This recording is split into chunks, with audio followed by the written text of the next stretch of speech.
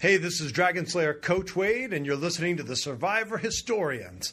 And now, here are 4 guys who never would have made it to the top of that coconut tree.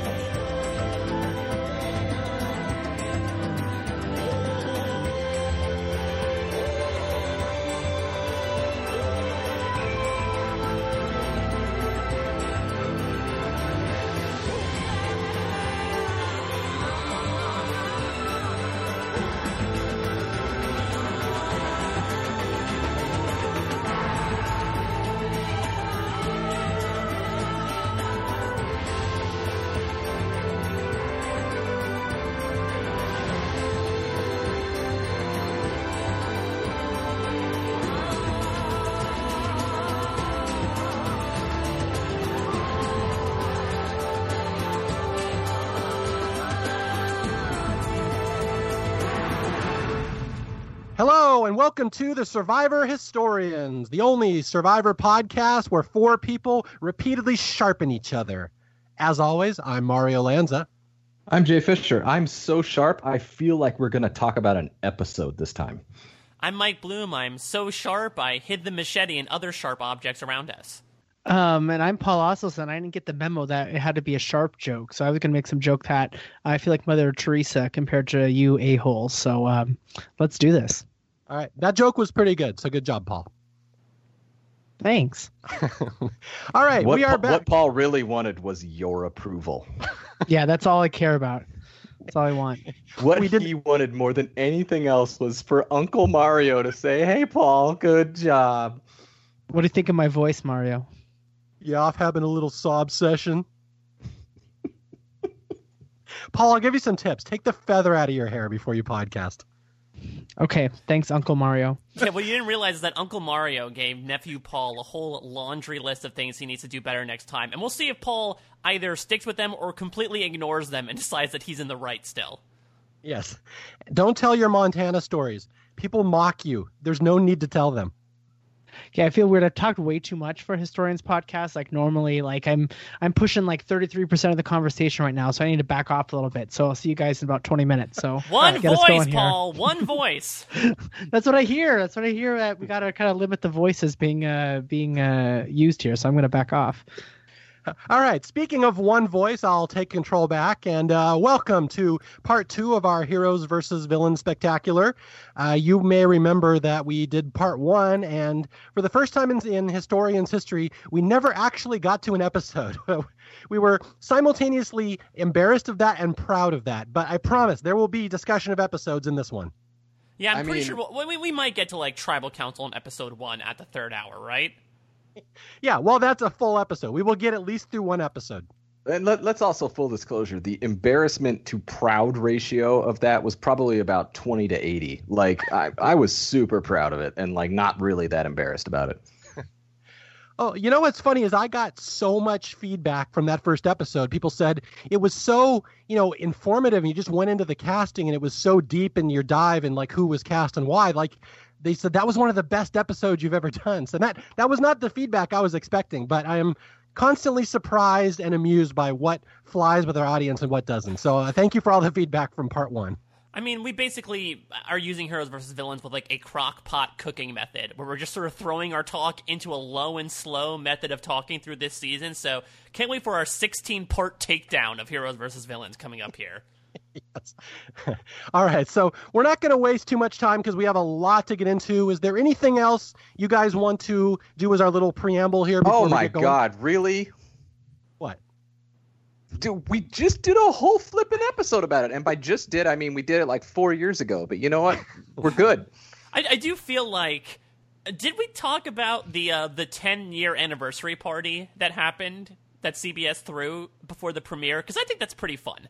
I have literally no idea what we talked about. I'm very afraid I'm going to repeat many things that I said before. So we may have talked about that party. We may have not. I literally have no idea. Mike, please talk about it for our audience, okay?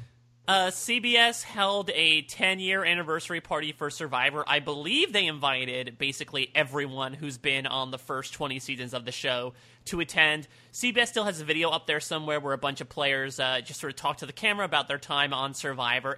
It's a cool thing for Survivor nerds such as ourselves to see, Alex Bell and Kim Powers hanging out, or, other randos from all these other teen eras sort of commingling. And I know that over the years there's been stories as well about that 10-year anniversary party. But again, if we're sort of placing things in the timeline of Survivor history and what was happening at the time, CBS really rolled out the red carpet in honor of this 10-year anniversary of Survivor, not just in celebrating it via the season we're about to talk about, but actually a party as well to bring together all the people who had played the series thus far.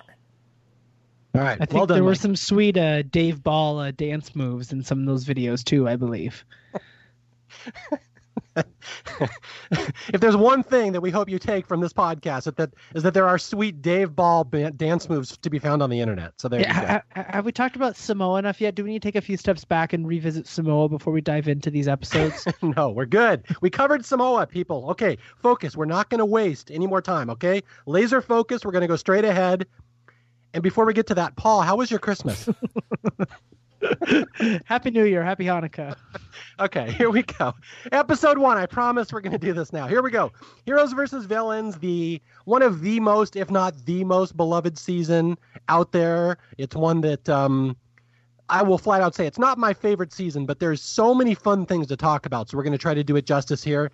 And we open up with one of the most iconic openings to any season ever. The 4 black helicopters, or as Colby would call them, the birds, flying everybody in to drop them off on the beach. I mean, how could you not be hyped for this? As Colby says, how could you not get your pulse going, whether you're in the bird or sitting at home watching this happen? Because not only is it a freaking packed cast for the most part, but having them actually sit in these big old choppers that bring them onto the beach is just so much fun to make a grand old entrance, and especially the little touches like having the heroes come off first and the villains blowing sand in their faces. There's just so many. I mean, this episode is incredible. I'm so happy it's 2 hours long. Because there's so many just incredible character moments in it. I mean, you could argue this season starts probably at its strongest, and maybe winnows a bit from there. But I mean, this is just a fantastic piece of television in general. I think I said when we did the Survivor All-Stars podcast that the opening shot, in the opening sequence to Survivor All-Stars, and pretty much the whole thing up until they kind of meet the 3 tribes on the mat, I think I said these words, that it was literally Survivor porn in a lot of ways, and not the Jenna Lewis type, but it was.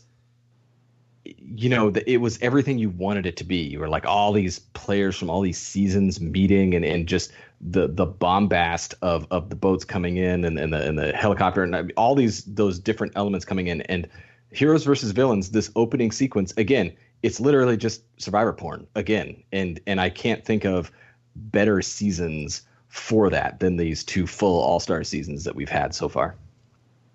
Yeah, there's absolutely no criticism I can have of these debut episodes. Again, the first All-Stars and then this one, like Jay said, it's just so fantastic. And the show has always been so good at kind of playing up their history, playing up the iconic characters. And then in Heroes versus Villains, they even go the next step. Like they're focusing on everybody's little they have like a little shtick or a little catchphrase, and then they focus on everyone's little emblem. Like they have a little focus on a close-up of Boston Rob's little bee hat. We see Rupert's tie-dye. Like it's just, and then you see Coach doing his little dragon foo or whatever. It's like, but it's really neat the way they do it. Like everyone's got a little shtick, and the editors make sure to show every little character's thing as they coming in, flying in the helicopter. It's just a neat little entrance. Yeah, and I love the confessionals that they use as well between, you have Rupert and Russell, I think, as the best representations of the Heroes versus Villains themes, and they buy into it, with Rupert saying, in my world, I've always tried to show that good will win. And then Russell says, villains are better than heroes because they're not afraid to do stuff. Google it. It's a fact. Yep. But I think my favorite might have been Jerry going through her compendium of nicknames that she's gotten over the past 8 or so years. And don't forget, we also learned that Amanda likes to bungee jump. I was gonna say most most epic. We're going through all these really epic like openers here. So now we're gonna cut to Amanda. Okay, epic Amanda quote, and it's like she's like half mumbling, talking about like that feeling when you go bungee jumping. It's just like, oh, Amanda, come on, we want to like you, we want to have faith in you. Do they have bungee jumping in Montana? Isn't it just like you step off a chair and that's considered bungee jumping? I don't know what you're talking about, Mike. Considering how mountainous and rural we are, many people get to school via bungee jumping. So I'm shocked here. I'm shocked you have bungee technology at all. Yeah. Well, I'm first off, I'm just so proud that was actually you taking a little dig at Amanda there. So I'm very proud of you, Paul. You've come a long way. Well, there's a lot of Sandra's on this cast, so I think Paul has quickly ditched one love for another. Yeah, I mean, I would never use the term ditched, but there was some disappointment for me with Amanda, so I'm very glad that I have another outlet to really root behind here, which is everything that Sandra does is amazing, and maybe not the case for Amanda in this season. Paul has pulled away his protection from Amanda, guys, so it's now fair game on the one Montana player here. So is there any other shtick here at the start that I'm forgetting? I remember they zoom in on everybody, and even Parvati kind of looks at the cameras like, whoa, like all these little moments. Is there anything else I'm kind of forgetting here? Doesn't someone give a dirty look or a WTF look to Coach doing Coach Chi in the helicopter? I can't remember if it's Sandra or Parvati, but one of them does it. That would be Sandra. Yes. On Funny 115, I edited it to make it look like it was Parvati, but it's actually Sandra. Coach does his little drawing the bow and the arrow, and then Sandra kind of looks at him like, what the fuck was that?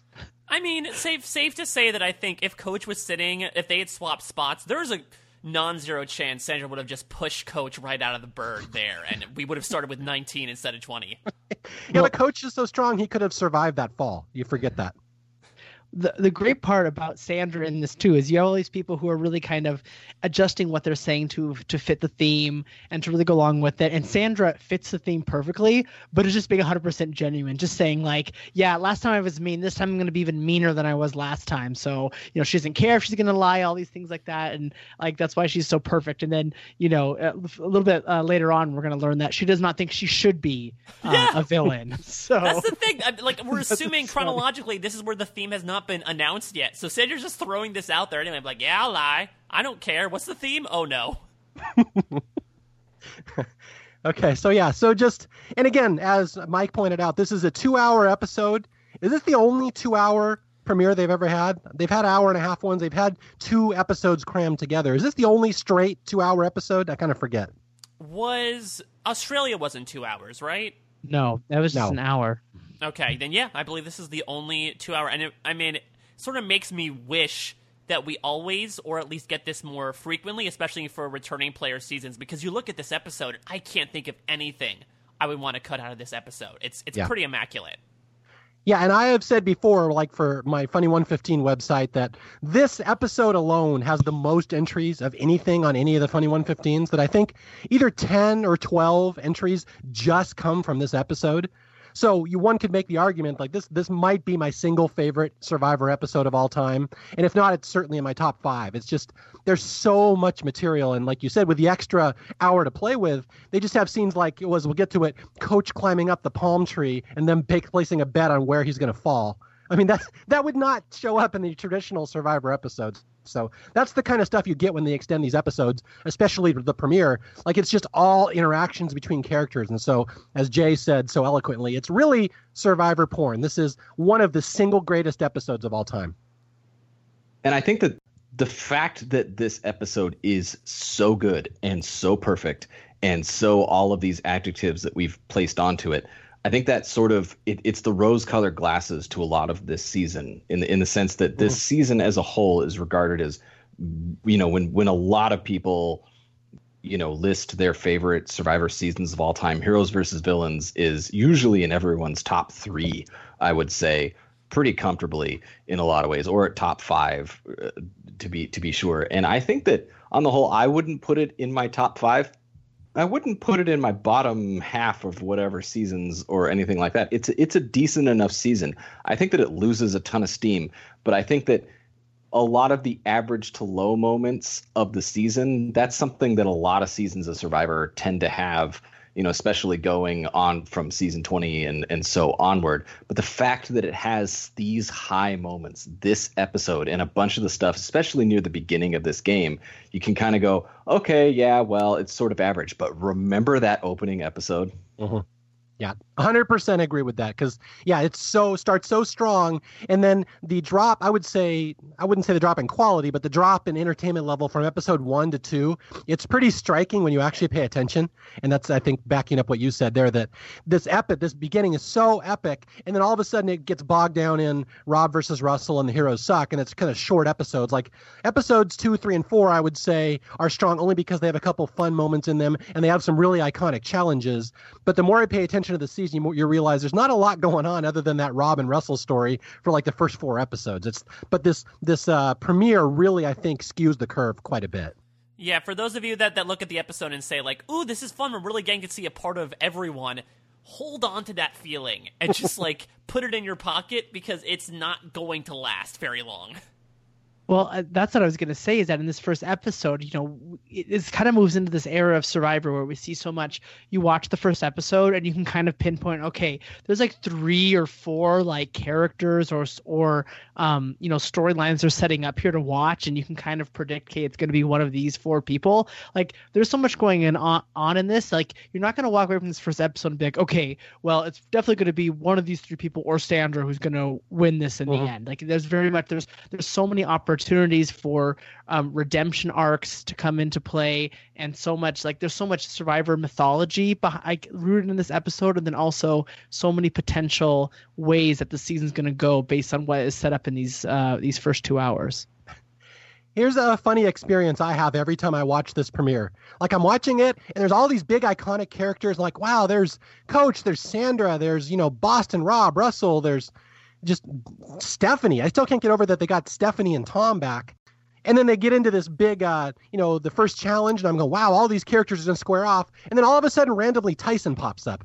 I'm like, wait, Tyson's there too. Like, you kind of forget about him because he's not one of the biggest name characters at the time. But like, all of a sudden he shows up. I'm like, this guy is the star of every scene he's in, and they don't even show him for the first 5 minutes. He's just like a side character. Like, wow, that's quite an embarrassment of riches here in this casting.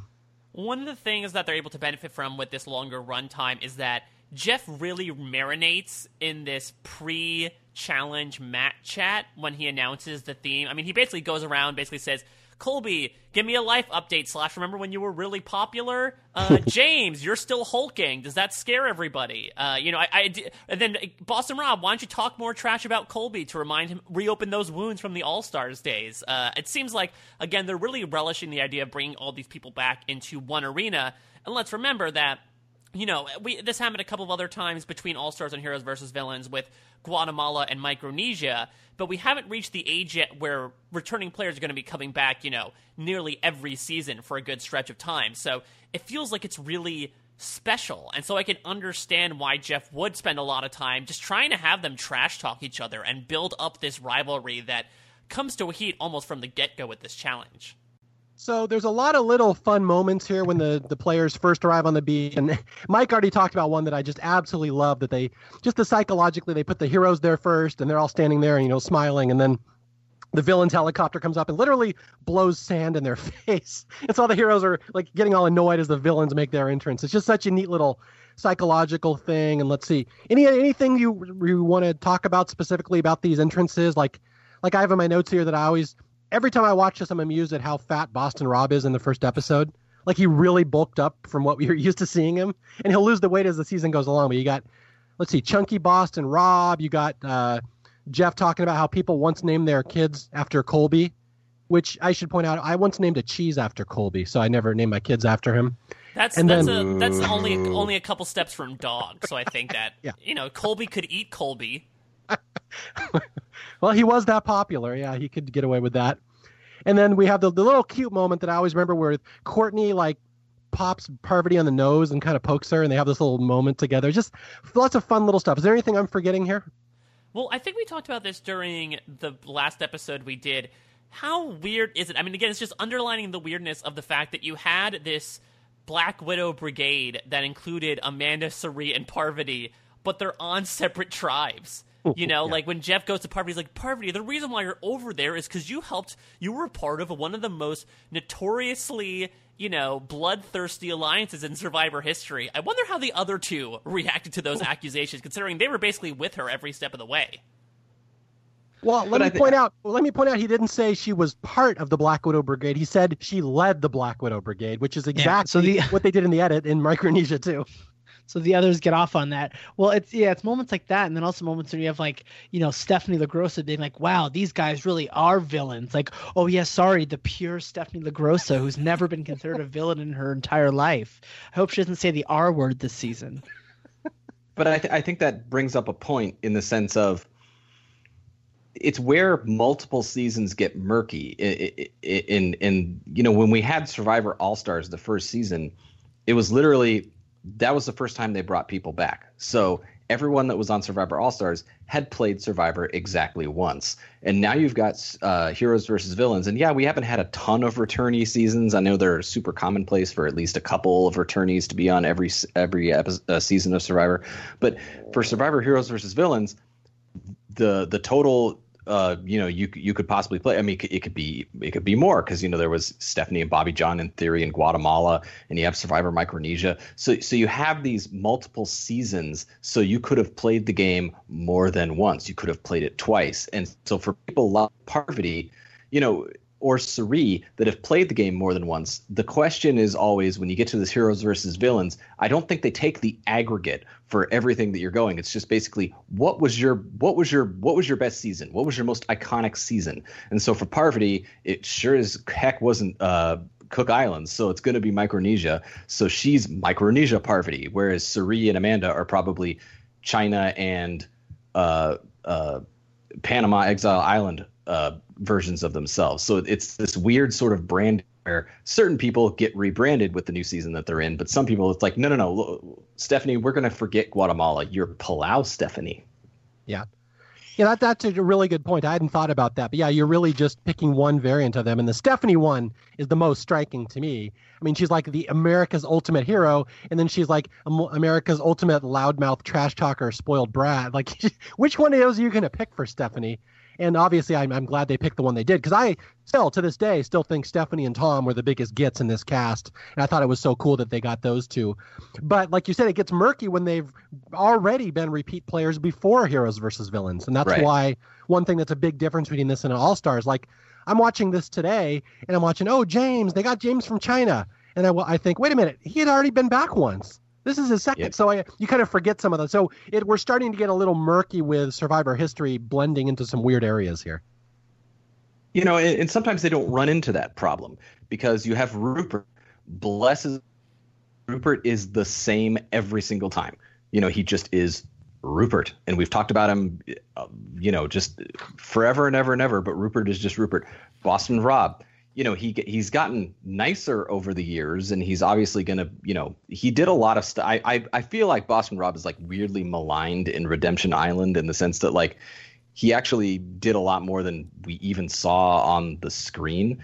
But I'm sure that's the case with everything going on there. But Boston Rob is basically I'm going to seize control and then try to stranglehold everybody into winning this game. And it's like he tried it in Marquesas, didn't really work, tried it with better success in All-Stars. Like, he's just kind of been the same guy. So you have these consistent sort of characters going there. And it's tricky when you get someone like Jerry Manthe, who was a villain, but then totally rebranded herself as a hero in All-Stars. Yes. And everything ended so positively for her. You know, they have to, you know, say, Jerry, you got to go back to being a villain.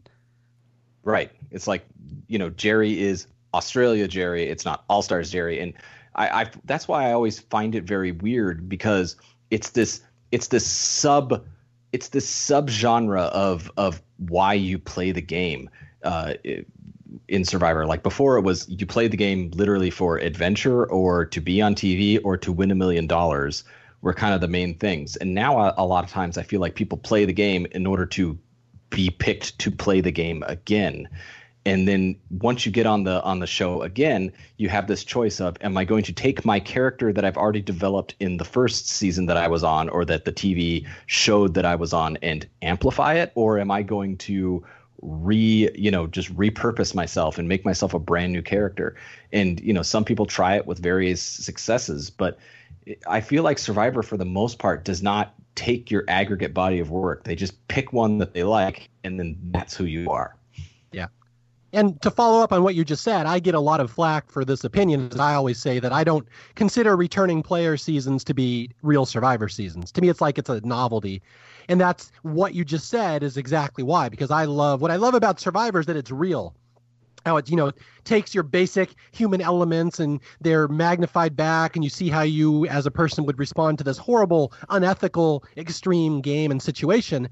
But once people start coming back, now they're playing more for their character or their legacy. So that's I'm just trying to explain my point of view. I don't know if you guys feel much differently, but this is why I can't really take returning player seasons seriously. Because to me, there's so much where they're trying to play for their legacy and the return value and just how they're going to change their image and like that. So you just touched on exactly why I like this season, but I could never rank it among my favorites because I don't really consider this like actual Survivor.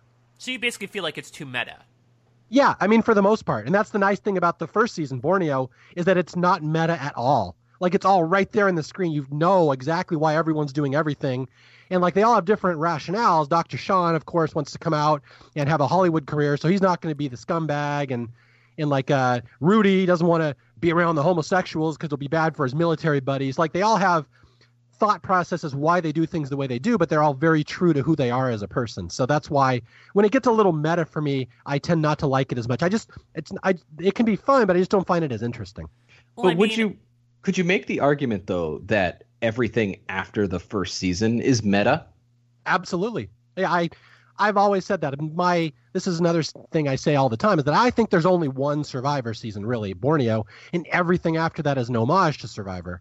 And then, so I really think after the first season, there's way less authenticity, and that's why the first one almost feels like a documentary.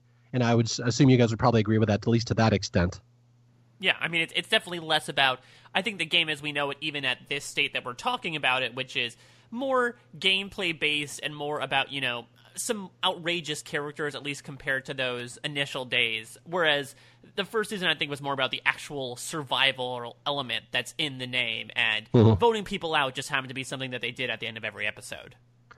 Well, what about you guys? Do you guys think returning player seasons are too meta? I'm curious what you would say about that. I think it's tricky. Like I agree with what you say with it, Mario, but I think it's like tricky in a situation like where we look at heroes versus villains, where you have like it's not a level playing field at all, but how you have these people who some it's their first time returning, for other people it's their third time. It's a mix of some people are playing all by themselves with no one from their past. Some people are playing with multiple people, or perhaps people from two of their seasons. So that's where it gets really murky. I think sometimes there'll be future seasons where they try things where it's only people who have this is their second chance doing it, so everyone's kind of on the same playing field that way. So I try not to think about it too much so it doesn't ruin the whole experience for me, because I definitely get that.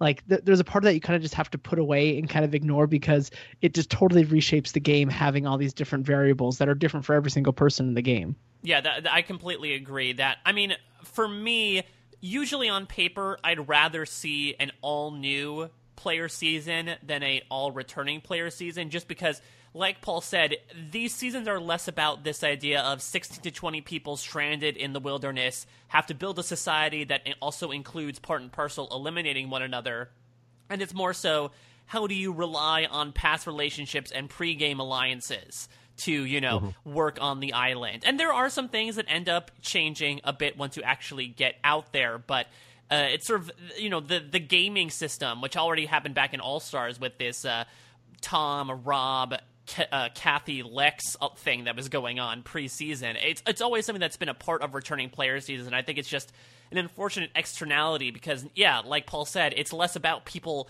gauging their personalities for the first time and learning how to interact with each other. Everyone knows who everyone is here, for better or for worse. How about you, Jay? I'm curious on your thoughts on this one.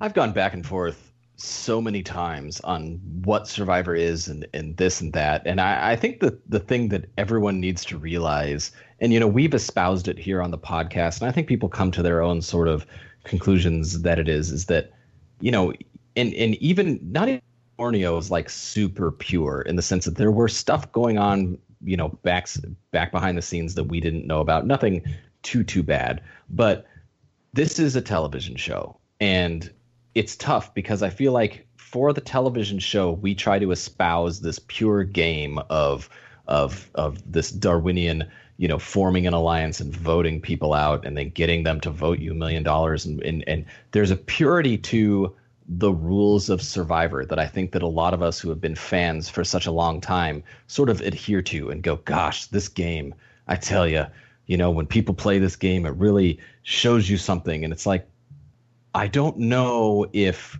many of these tons of seasons of Survivor really show you what we think it should show us, because there's this television show element to it, in the sense that people are playing for the television show, and the television show wants certain things in order to become entertaining and keep ad revenues and keep viewers and all those sorts of things. And so it becomes this murky mess as far as everything goes. And I don't know. I mean, I think you're right in the sense that, yeah, these are returning players who know each other. And so it's not as the game was intended as 16 to 20 strangers coming together of tribes and then, whittling down all the way until there's one. But my I guess my response to that would be, was it ever that pure? Mm-hmm. And, at this point, season 20, the game and the television show as we know it is so vastly different and evolved from the first couple of seasons of the show. And, you can say for the better or for the worse, but I don't even know if it's for the better or the worse. It just has evolved. That's just how it's gone. Mm. It's just a completely different product at this time. So I don't know. I don't know how to really answer it other than it's just what it is at this point. Yeah, and that actually brings up something I was thinking of as you were saying that this is one of my criticisms with Heroes versus Villains. And again, I'm not saying this is a bad season, but there's this reason why I don't love the season as much as other people, is that after all the big, bombasticness of the first couple episodes, it really boils down to, is the Micronesia alliance getting back together? That's kind of a major subplot all throughout these episodes, that the people don't want that to happen. And that's what happens when you cast so many people from one season in a returning player season, that everyone's worried that they're going to get back together. And this is why I don't really find that interesting. Number one, I don't really love Micronesia like people do, but Micronesia was already a returning player season to begin with. So we're like going 2 degrees off a Survivor season now, where they don't want all the returning players from a previous returning player season to dominate the game. So you're going so far away from like strangers playing against one another. And that's just one thing that I can see why some people might love that stuff. They love the legacy aspect and the returning player thing, but I just don't find all that to be that interesting, especially when, again, Micronesia wasn't even solo players to begin with. So I never even thought about that until right now, that this is the first really like 3rd degree of separation season. But I think that there's a point in there, Mario, my long-winded, what is Survivor anymore sort of thing aside, it's what you talked about in the sense that, there is gamesmanship and there's things that go on that we as the audience don't see. There's tons of things that go on there that we as the audience don't see. I'm sure every single contestant of Survivor that's done an interview has said something along the lines of, you didn't see everything that went out there. Mm-hmm. I can't possibly begin to explain to you all the things that you didn't see that actually happened there on the island. And they're probably right. There is. But, we've heard certain things in the sense that, when it's a season of newbies that go out there and play the game, they're not allowed to like speak or talk to each other until the game starts. Right. But some of them talk about how like boat over or on, whatever transportation or whatever temporary lodging they set up, before the game starts. And even though they're not allowed to talk, sometimes people exchange sort of glances with each other, mm-hmm. like, oh, I want to work with this person, but that's all very, even though we as an audience don't see that. And maybe these two people formed an alliance in the game because they sort of gave each other the head nod, like the day before the game started. That's all very, very innocent.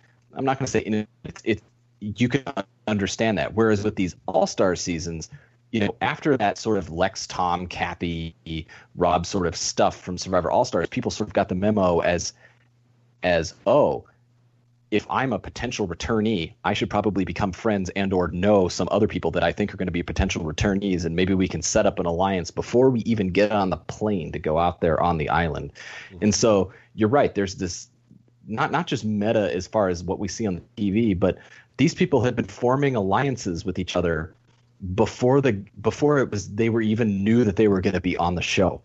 And so, not only do we not get to see the head nod like the day or two before the game starts, we don't see the months and months of Survivor parties and reunions and all these sorts of things that the Survivor contestants get to go to, where they're literally forming alliances in the event that there will be a returnee season that they are on. Mm-hmm. And so that does sort of turn me off in the sense that a lot of the stuff that we see, like maybe they'll give you some television reason as to why these people are in an alliance, but really it's because, they were having beers one night sometime in the Hollywood Hills and said, hey, if we ever get on together, we should work together.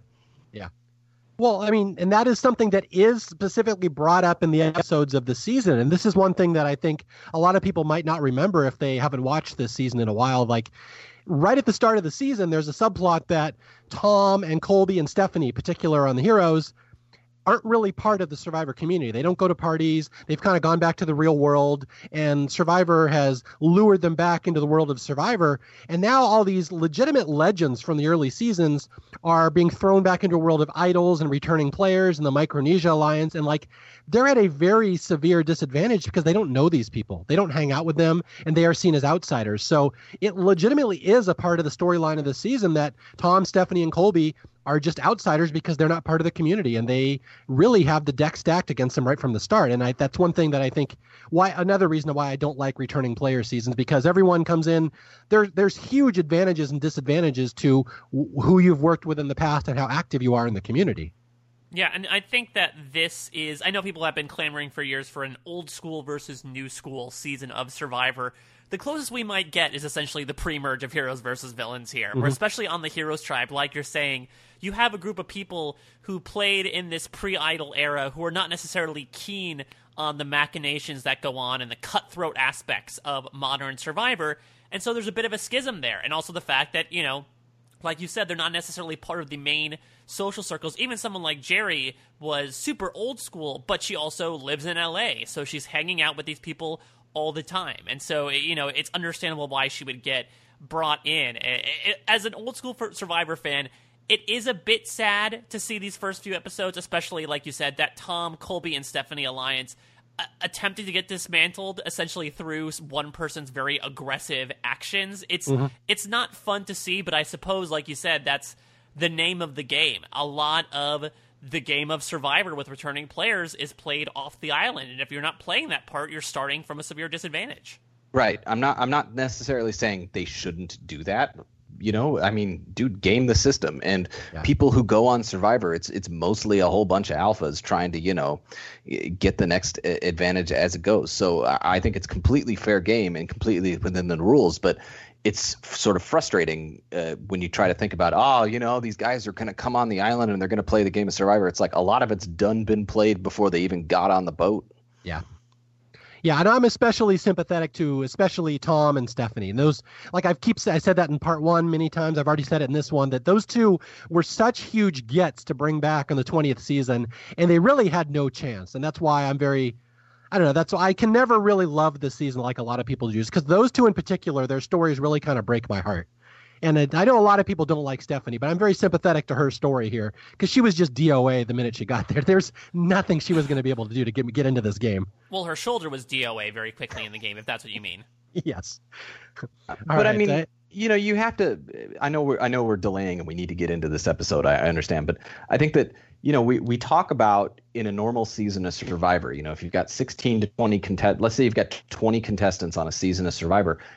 We've talked about how of the 20 contestants of Survivor, there's about 8 of them that you can basically say they have no shot of winning right off the bat.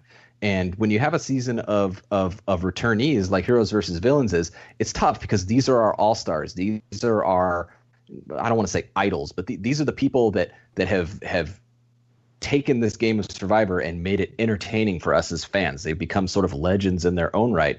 But yet you have to do the math. There's 20 people on this island right now, and there's probably half of them that just have no shot at winning this game. Yeah. And what's funny is Sandra is one of those. I don't know about that. Yeah. Well, okay, let's bring this up. There's a lot of comparisons to All Stars and Heroes versus Villains, why they're similar, why they're different. And this is a question that people have asked me a lot. Was there a bias against winners in Heroes versus Villains? Because if you know your All-Star history, you know no winner was ever going to be allowed to win Survivor again in 2004. But now we're 12 seasons ahead. And I mean, I don't know if you guys will disagree with me. I'm sure we're not going to delve too much into this, but no, there was absolutely no bias against winners. I don't think Sandra was seen as like one of the biggest threats. Despite what they talk about Parvati, I don't think she was seen as one of the biggest threats. I think it almost feels like everyone kind of enters this on an equal playing field, which is so much different from All-Stars in that point of view. Well, also the fact that right after All-Stars, you have someone like Rupert winning $1 million despite not winning the season, I think muddies the water a bit in terms of, hey, just because someone's a winner doesn't necessarily mean there's someone you need to get out right out of the gate. You know, we have 4 winners playing in this season, and they all do something at least pretty good over the course of this season. But yeah, you don't have this Jenna Lewis figure who has, you know, made her stump position all right, we all need to. Yeah, this is back when JT was regarded as one of the best winners ever. But you don't have a figure essentially stumping for the non-winners approach. I think everyone was more about, you know, the icons of the game rather than, you know, let's get out all the big players and winners first. Right. I think that you've hit the nail on the head in the sense that with Survivor All-Stars, it was still about like this trying to become the top of this heap of survivors, right? There was only like 50, 60-ish survivors at that point. Or no, there was more than that, but there's about 100 survivors at that point. And, you know, to win Survivor All-Stars meant, you know, you were at the top of this very exclusive mountain. And now we're in season 20. There's hundreds of Survivor players. And I would almost argue to say, yes, people still want to win the game and win the $1 million. $1 million is life-changing money, no matter who you are. I understand that fact. And I do not want to sit here and tell you I'm belittling $1 million because I will never see $1 million in my lifetime. But I think for a lot of the contestants that go back on Survivor, it's not totally just about winning the $1 million. It's about, you know, there's something else at stake that I think, you know, yeah, you want to win, but it's not a matter of, you know, oh, we need to take these winners and, you know, they've already had their moment in the sun or they've already had their $1 million and it's our turn now. It's more along the lines of you want to best everyone and you'll use anyone in the game in order to do that. And so I feel like not that the game's evolved past the $1 million of the winner, but that was not, I think, in Heroes versus Villains. It was not like we need to target the winners. It was we need to target, you know, placing myself better in the legacy of Survivor. Yeah. And of course, let's not neglect to mention that in 2004 or 3, you win Survivor. That's a life-changing event. You're now a celebrity. You're writing celebrity columns in newspapers and magazines. Like Richard, they wanted to host Saturday Night Live at one point. Like it was a big deal when you won Survivor in those first 7, 8 seasons. That was a life-changing thing. By now, we've had so many winners. Like I don't know if Bob Crowley was actually a big celebrity at any point. So it's not as life-changing when you win Survivor. So yeah, the stakes are just different. Right, and the fact that also the non-winners that are even coming back are these momentous figures. You have people like Colby who were able to make transformative careers. I know that Russell is coming right off of his season, so he doesn't necessarily know the acclaim that's going to be around him, but these are people who, despite not winning, have these reputations that precede them. So, you know, it's less about the placement attached to their previous showing, and it's more so about them as a personality. Yeah, I can't get over when I watch Heroes versus Villains how much they treat Boston Rob like a former winner. And I'm like, but he wasn't. But it's really funny they treat him with that level of respect and awe. Well, I wonder if it's because, you know, they really have this path sketched out for him. These sort of like dueling paths of JT and Rob, where Rob is the villain who becomes the hero and JT is the hero who becomes the villain. I mean, that's too salacious of a storyline that you can't like not put it front and center, right? Especially knowing that Rob goes out after 7 episodes or so. Yeah. Well, I was talking about the way the other players treat them. Like Coach is fawning over Boston Rob, and I can't imagine Coach fawning over anybody. So it's just like the other players are treating them like they're all winners and celebrities. I think in lieu of the focus being on getting the winners out, like that conversation is quickly replaced with the thing we talked about a little bit ago about the connections, who knows who, and it's much more figuring out of how do people's past play into this season rather than simply being, you know, someone who's won the game before. I think that theme that you talk about, how like Boston Rob's the villain who's, you know, going to try to be heroic, and JT is the the hero that's going to try to be the villain. But then you got, like we talked about with Sandra, with the whole, I'm a villain. Wait, I'm not a villain. I'm a hero. I think that this identity behind heroes and villains is a theme in the show, and not just a theme because Jeff shoehorns it a million times. Yeah. But I of this meta season, the fact you have this meta season with returning players and give them this like broad sort of blanket of heroes and villains and having them wrestle with that, I think is an interesting sort of insertion of a theme as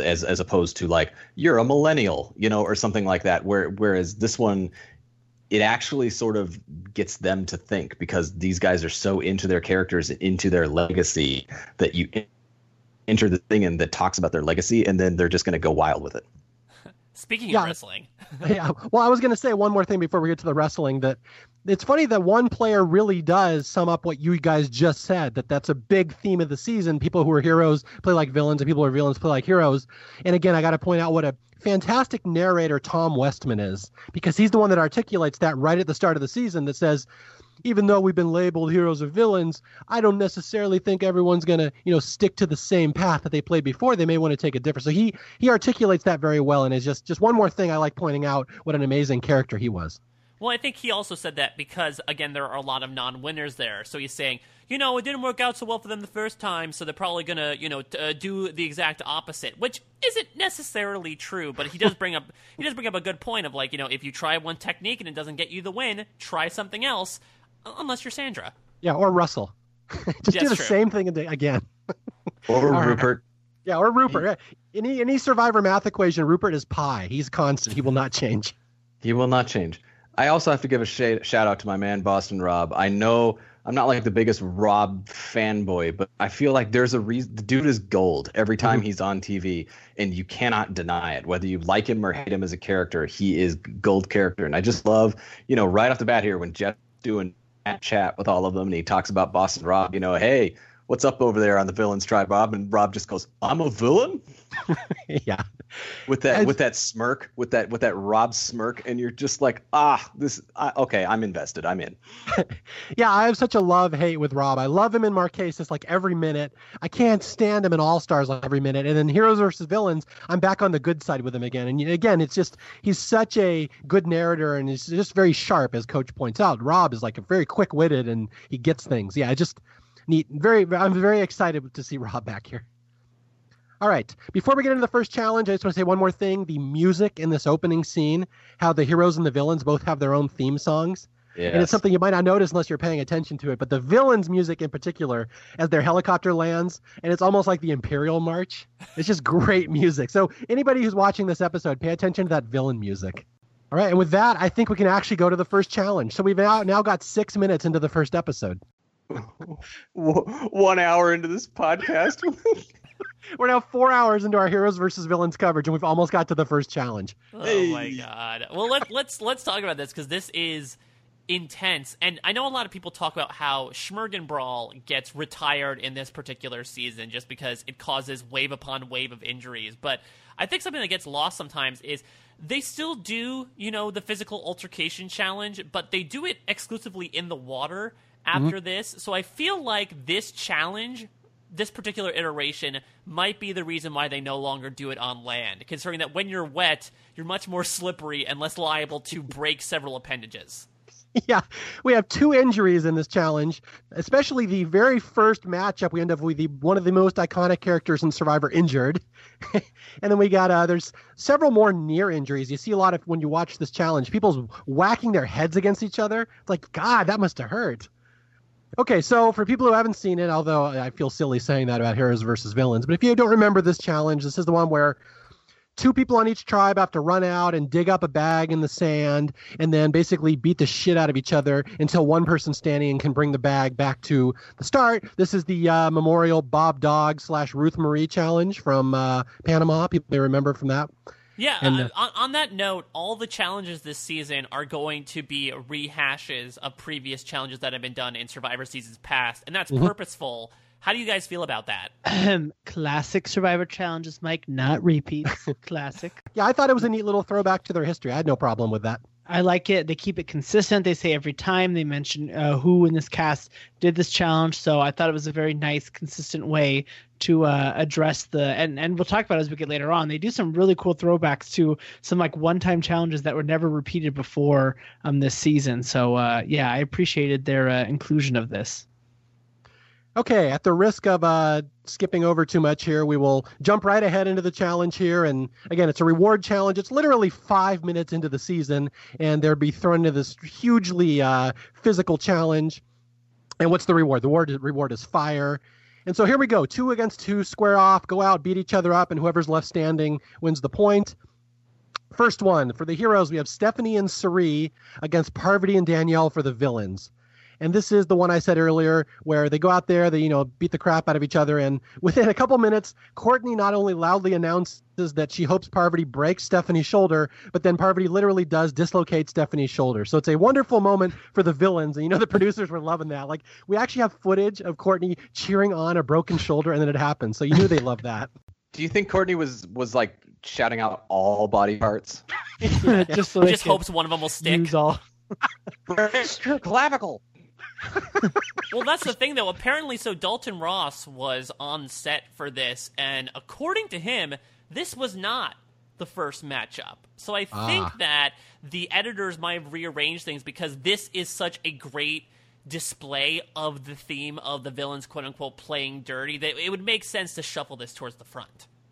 That makes sense. I like that theory. Yeah, that's good. Yeah, I didn't know that. There's a whole write-up in Reality Blurred about it, so you can go back and dig that one up. What I like about this, too, is we get a chance to introduce Candace. So not only are we going to introduce, we don't introduce Candace as, the woman who mutinied, because, okay, that would make her a villain, which she's not. So we have to find a way to introduce her. Okay, let's just stick her in here. We'll have her introduce herself by saying, I'm a medical student. It's so randomly thrown in there. It just shows Candace for the first time. I'm a medical student, and that looked really bad. That's our introduction to Candace, one of the 20 greatest of all time. So much sage wisdom from her in this first episode. That's great. She also cursed out Brad Culpepper. I think they cut that part out, though. All right, so the first point, the villains win with Stephanie not only having her shoulder dislocated, but I point out badass Stephanie stands there and lets them pop it back in. With a nice crunching Foley sound effect from Survivor. Can you pop, mate? Thank you. I'm glad I beat Jay to that joke. He was going to go for it, I'm sure. All right. I mean, you could beat me to that joke all day because I am not a father. Oh, we're going the worst dad joke I've ever seen in my life. All right. Okay. He's thrown down the gauntlet. Okay. You've asked for it, Jay. Thank you. Okay. You're my new Paul. I'm going to make you my bitch on this one. You're now going to make me your bitch? Yes. Yeah, it took only 6 years, and Mario has finally decided to make Jay his bitch. Yes. Revenge is a dish best served with an announcement that it's going to happen. I wonder what Mario thought our relationship was before this. I was uncle. I was uncle from the start. Come on. You two really are like the Colby and Jerry of the historians. You were uncle. Gee, I said that an hour ago. God, what is going on? I just wanted to prove that I do listen to what you say, despite all evidence of the contrary. I mean, that's great, but you still never email me. All right. Well, I'm wearing the white hat, so fuck you. All right. So anyway, the villains win the first point, and then we got Amanda and JT, and they win for the heroes. We go back and forth with the villains and the heroes. And man, I forgot how many iconic scenes are just in this challenge alone, where we have the next one. I'm just going to skip the details, but it winds up with Coach Frog marching Colby to his mat for the villains. Again, and it's just it's sad, but it's a fantastic indicator of poor Colby's lost puppy journey through Samoa in Heroes vs. Villains, where this poor man, regarded as a survivor god in the turn of the century, is now essentially being dry humped to a loss by a man who calls himself the Dragon Slayer. I think Tyson says it best when he says that, it's essentially questioning everything that we know about Colby up to this point.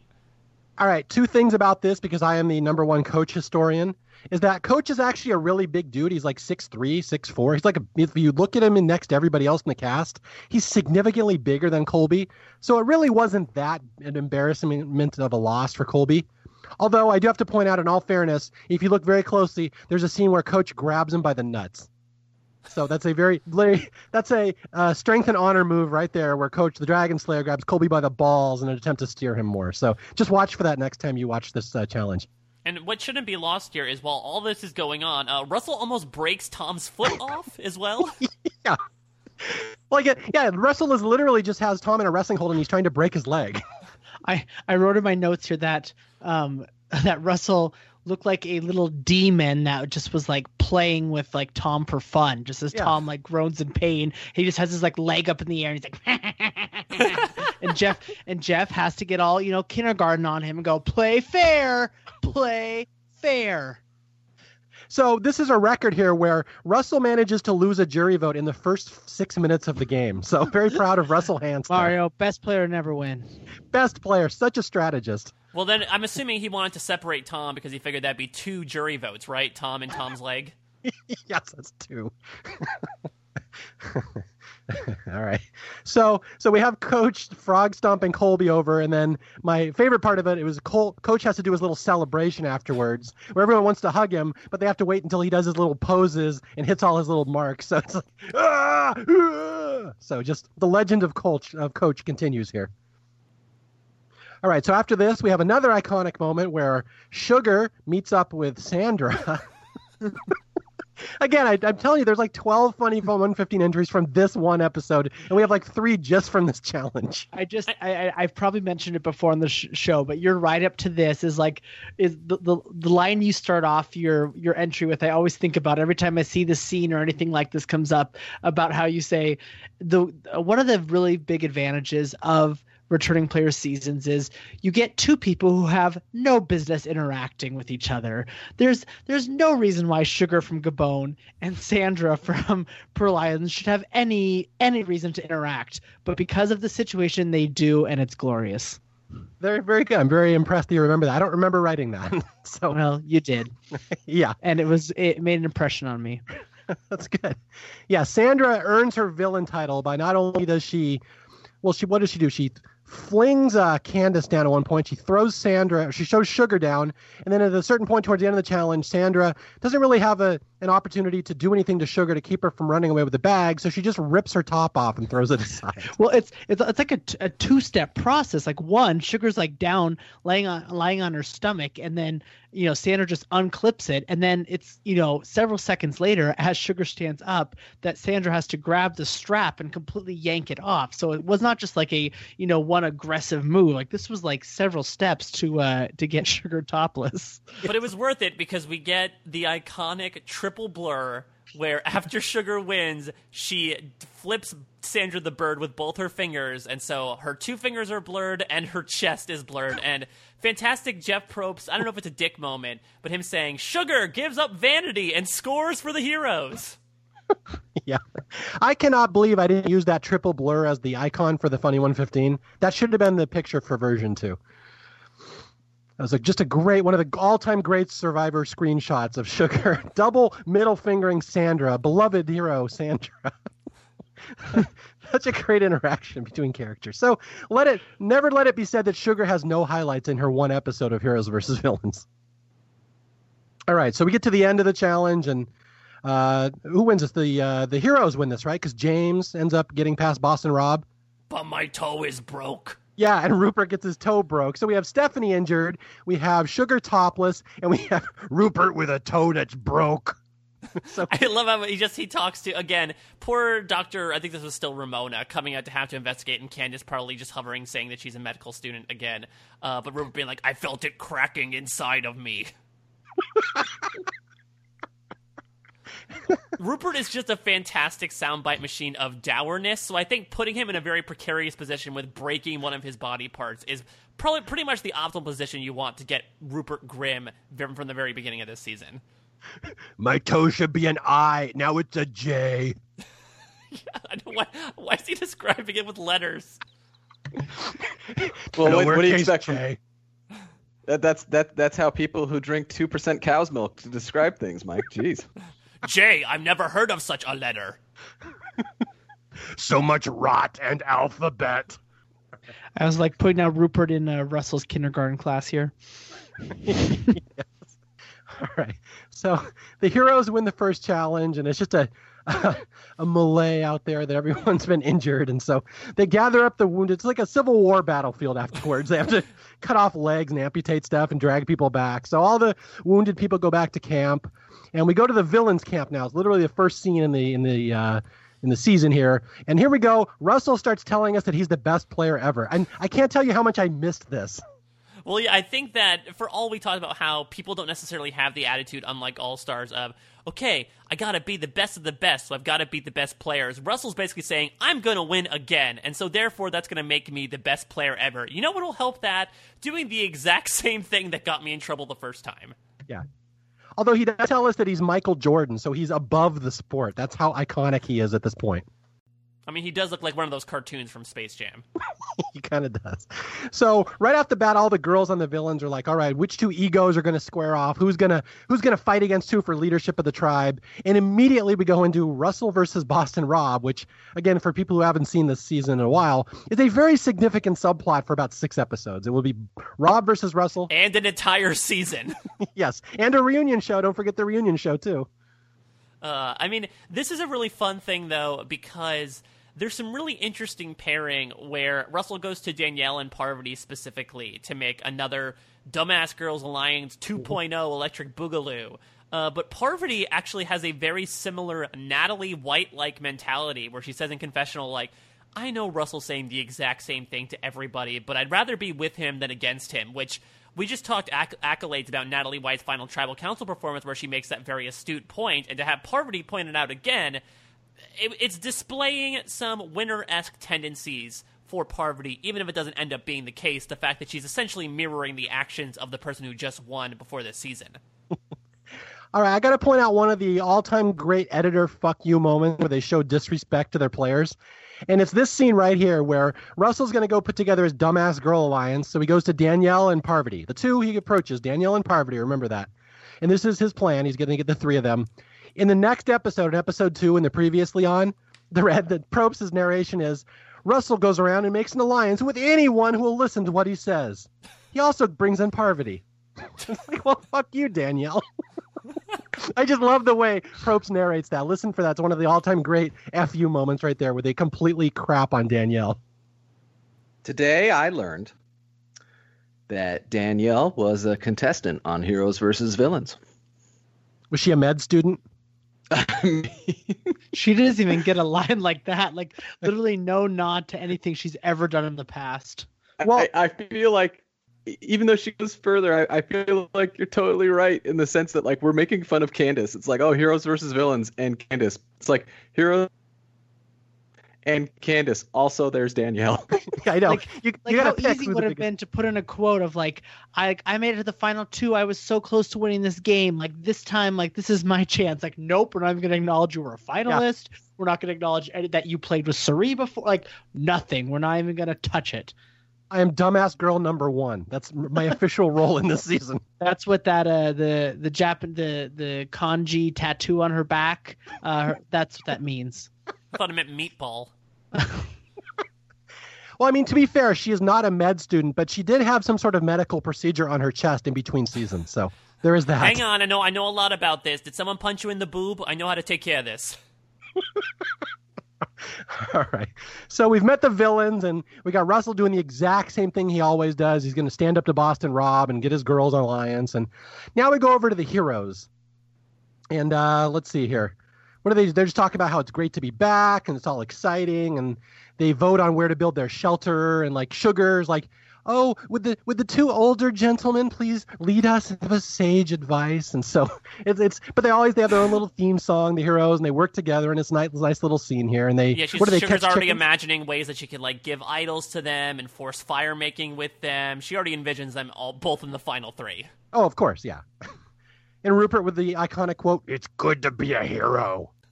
And then this is where we start a bit of the chicken saga, where the heroes just happen to have chickens walk into the camp, and they're able to catch them, which is, again, like there's a really fun edit in this episode where it seems like the heroes are excelling and the villains are just a bunch of little shits, but who ends up victorious in the end of this episode? That's a good point. Yeah, the heroes will have a muddied fate in the future, but they do start very strongly. And I got to point out again, Colby. Colby has a lot of the narration here, and I cannot resist pointing out, as always, what a great narrator Colby is. Just how he's good at just phrasing things and just identifying the major plot lines that are all going on and just laying it out very well. So just very, Colby will take a lot of crap from us and pretty much anybody who's ever talked about heroes versus villains, but always pay attention to his narration. He's like Boston Rob, that he became famous for a reason. There's a reason these guys became very successful in Survivor, because they can speak well. It's almost like I want to see him host his own show. That's right. But with more guns. More guns. Yes. All right. So hey, we man, Top Shot's just around the corner. Are we going to do Top Shot historians? Yeah, Top Shot we're doing after this season. We're doing how many seasons did Top Shot have? Was it 1 or was it 1? I think it was like 6, actually. 6? Wow. They had like an all-star season, Mario. You're fucking Top Shot All-Stars, really? More than shooters. Okay. They have like returning players and like pregame alliances and stuff. All right, here we go. So we go back to the villains. So now it's night number 1 at the villains camp. And as per the contract, what they do is they all sit around and mock Rupert. Which is just like, I mean, I love this stuff. I'm really glad that they steered into the curve here, because that's what we do, is we mock Rupert. So the villains are basically doing our job as they're all sitting around and, Mato, Randy's sitting around the campfire being the star, just mocking Rupert every chance he gets. I wonder if that's going to come back in a future episode. Oh boy, and I love the fact that all of them just relish in the fact that everyone is so injured. But of course, Coach, in his stupid, inappropriate Coach way, says everyone thought Colby was going to have his way with me, which, again, considering the position that Coach took Colby in, like, stop insinuating things, Coach. You're not helping your case, especially considering that you apparently have eyes for another. All right, great Coach quote right here. I have to point out, just so perfect for his character. Where Coach is talking about how they're all talking about how I frog marched Colby over to the mat, and his exact words are, "The tribe was still talking about it long after I'd forgotten it." yeah, whatever, Coach. I completely didn't cross my mind that I just won that challenge in a heroic way. Everyone else was talking about it. I had forgotten. Didn't even cross my mind.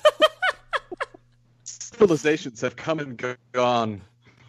This game is now dust, is what it was, but yet the words are still echoing.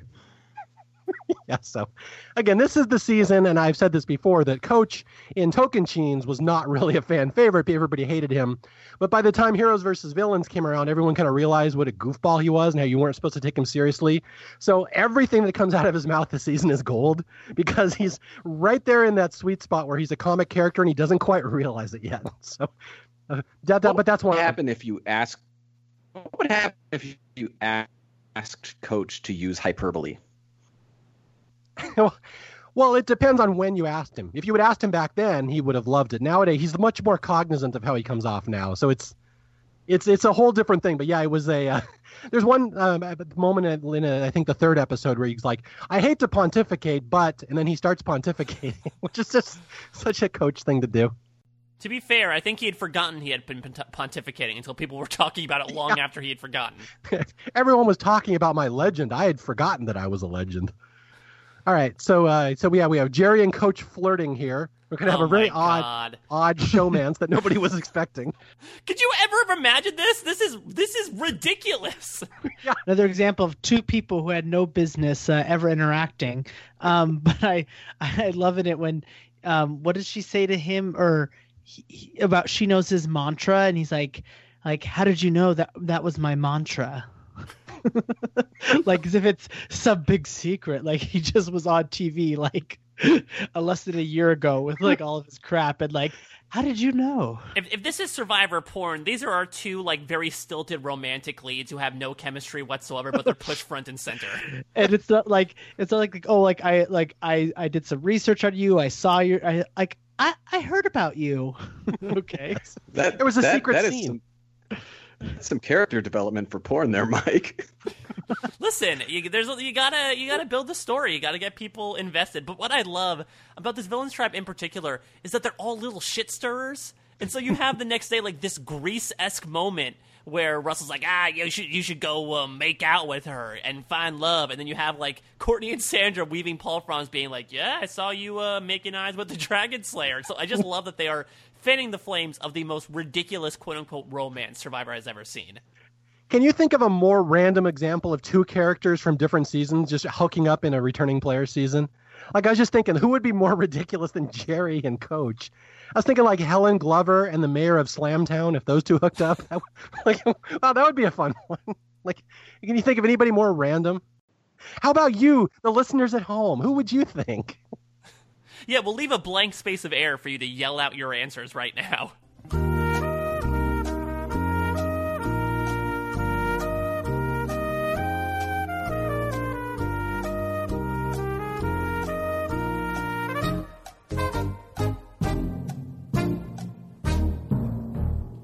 Oh, look, we have a romance between Rudy and Dina. Wow, that was cute. That's a nice portmanteau, though, Rudina. Rudina, there you go.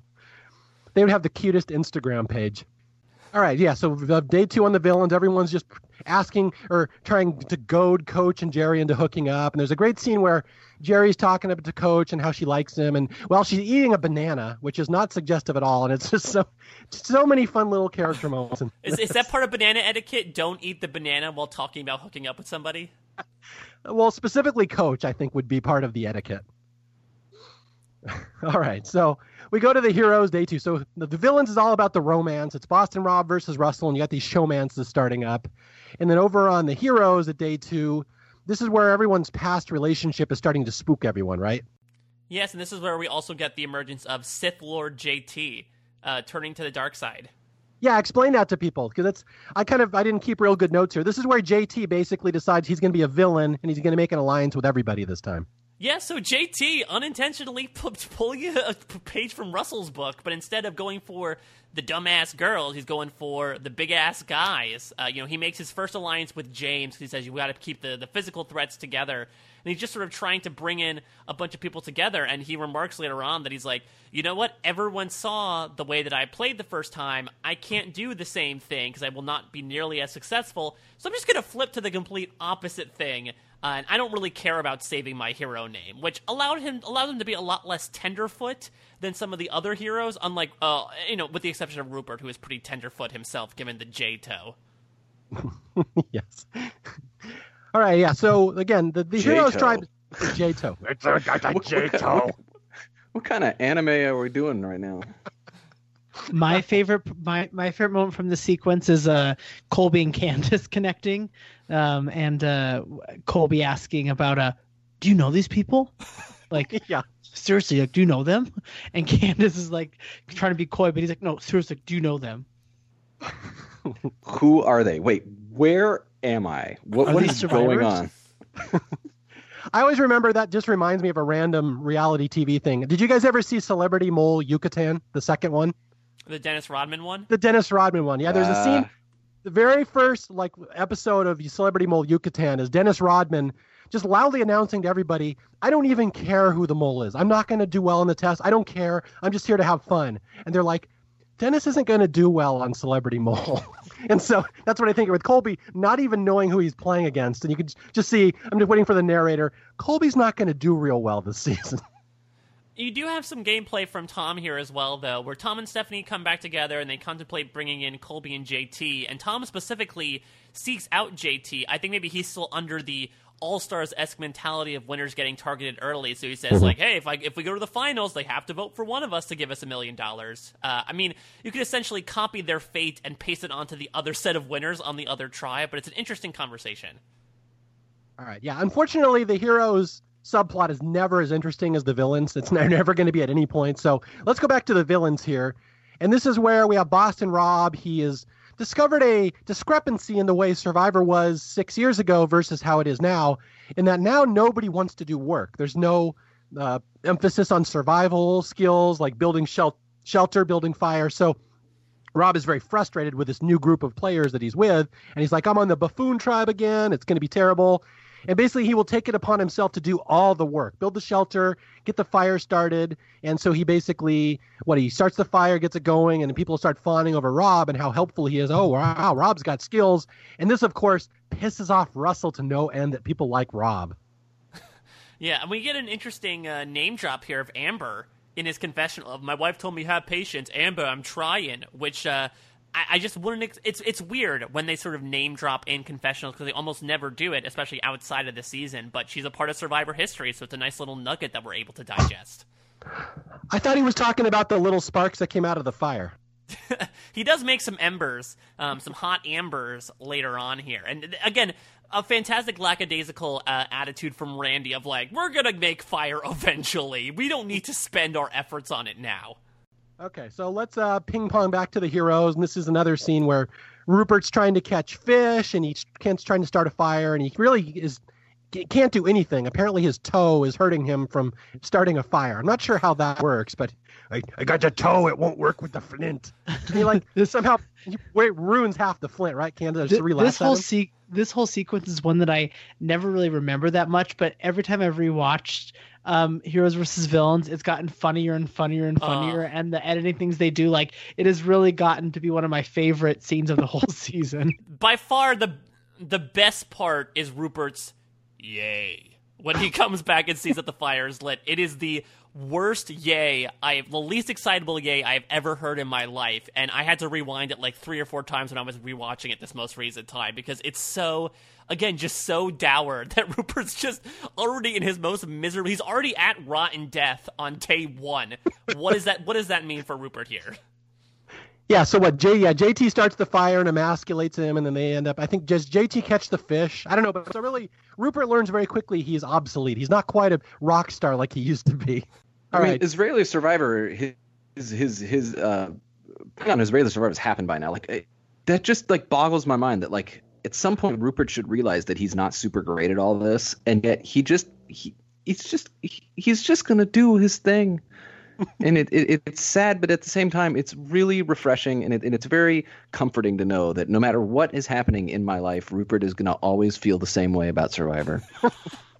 I love when it comes to a head of tribal council in a couple episodes when Probst is like, you keep voting out the strong guys. And Rupert's like, yeah, I know, but I made a promise. And Jeff's like, that's making the tribe worse. I know. Like, listen, don't do it. Voting is hard to do with a broke toe. I got a J. Yeah, Rupert, he really gets shit on a lot of this season. Although my toe is not an I. Yeah. I don't know if you noticed, Jeff. It is a J. Sean lost my toe into ocean. Okay, so Rupert will have some highlights later in the season. Fooling Russell is a fantastic one, but it might take a while to get up to a Rupert highlight.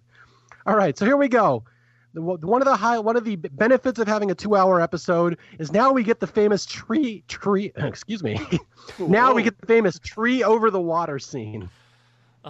This is, I mean, Paul, what you essentially ascribe to the fire making scene, I have to ascribe to this. I fell in love with this scene from the very first time I saw it. It's so well done between, so there's a big coconut tree extending out over the water, and they're like, hey, we should get palm leaves from it. And Rob says, you know what? I know someone who's so full of themselves, they have to go up and do it. Cut to a slow motion Farrah Fawcett-esque shot of Coach. And it's just, it's all just so good. And again, if they did an hour-long episode, this would have to be cut out, which is a damn shame because it might be one of the greatest scenes in Survivor history. And it's not only perfect for Coach, it's perfect for Boston Rob, it's perfect for Sandra. We learned so much about their little dynamic and just their interaction style just from watching them talk here. Where again, Coach climbing up the tree and Sandra and Boston Rob on the beach placing bets over whether he's going to make it. And Sandra, of course, so blunt that Sandra cannot sugarcoat anything. Rob's like, I think he's going to make it. And Sandra's like, well, when he falls, at least it'll be in the water. It's like, I always love that she immediately knows he's going to fall. But if he falls there, he might be okay. Again, if she was fantasizing about pushing him out of the helicopter, I think that it's in the realm of possibilities. But I just love that. So he decides to back down. And so when he comes back, Rob says, I bet you would make it. And Sandra just completely buzzkills of being like, I bet that you would fall in the water. Yeah. Although, let's always let it be said that this scene, it seems frivolous and like a character scene, but it does foreshadow Sandra winning the season because they do mention here that Sandra wins the bet, and she's like, make it out to Sandra the winner from Boston Bob the loser.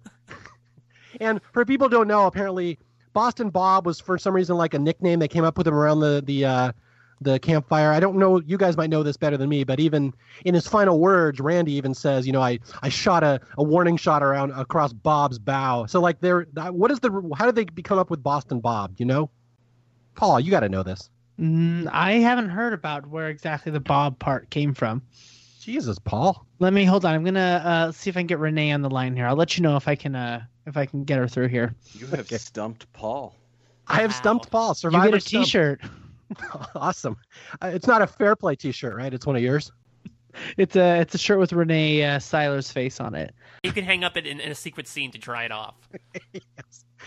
All right, yeah. So this whole little character scene with Sandra winning the bet because Coach is supposed to be sharpening people, but he decides not to sharpen anybody that day, and then Boston Rob is like mocking him. He's like, "Well, you should have got up there," and Coach is like, "Well, I could have," and Rob's like, "Coulda, shoulda, woulda, didn't." I think the best exchange is Coach saying, from the hero to the zero, and then Bob just says back, from the villain to the never was. Yeah. And is it Russell or Tyson? Someone else in the scene says, "Coach, you got to go up there and retrieve dragon eggs." I think that's Russell. Yes. So Russell has a good line there. So kudos to Russell. Again, it's such a great scene of so many different characters. And I believe, actually, after the season, Boston Bob did sign $1 with that exact inscription that Sandra requested and gave it to her. So she won $1,001,001 on Survivor this season. I have the picture. She posted it on Instagram or something, I forget. But it's on the Funny 115 of her holding up the $1 that Boston Bob autographed and gave to her. It's a good picture. All right, so yeah, we got that scene. Again, the 2-hour episode. There's so much going on here. We're not even to the immunity challenge yet. All right, so now we go to the heroes' camp at night 2. And this scene can only be described as Sugar having an enormous mental breakdown. Well, it's okay. Like, I don't want to sit here and laugh at like her breakdown stuff, but just the way they convey perfectly how annoying she is in this scene. The way they cut from her to Colby is just it's flawless. Poor Colby just can't even, in 8 or 9 years after his first incarnation, still apparently is just alluring in all the young women on Survivor that make him touch them. Yeah. Here's Colby with his first world problems. He's like, all these young, beautiful women throw themselves at me. God, it's annoying. Yeah, so this is the scene. If you don't remember, people listening, everyone's trying to sleep in the shelter, and Sugar realizes that everybody's cuddled up to a cute guy other than her. So she decides Colby is going to be her conquest, and she will follow him around the shelter all night, just cuddling up to him and talking to him. And he's like, God, I just want to sleep. So yeah, it's a Sugar. I don't even know you. Yes. Sugar, very annoying, and that's probably why she gets voted out right here. Although there's a little behind the scenes stuff with Sugar we'll get into when we get to her booth. There's more going on here than you just see in the episode. And the next day we have day 3 for the heroes. Again, still not even to the first immunity challenge. That's how many scenes and how long this episode is. This is one of my favorite scenes in the episode personally. Snapping the head off a chicken scene. Yeah, this is where James is actually still kind of funny in Heroes versus Villains, where he talks about how his great-great-grandmother did that to...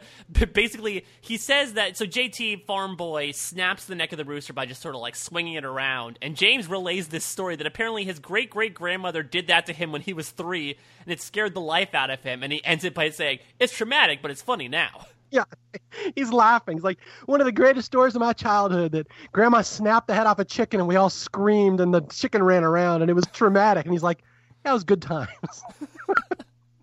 Yet another funny 115 entry. That scene right there. Just so much fun stuff. All right, so now I think we're finally up to the immunity challenge in the first episode, 2 hours into this podcast almost. Not 2, I don't know, whatever we are. Anyway, okay. So everybody gets their tree mail and they're going to do some challenge, and Jerry, of course, who is steering right into the curve of the villain persona, says, "Let's go, villains, get your evil on," which is a great quote.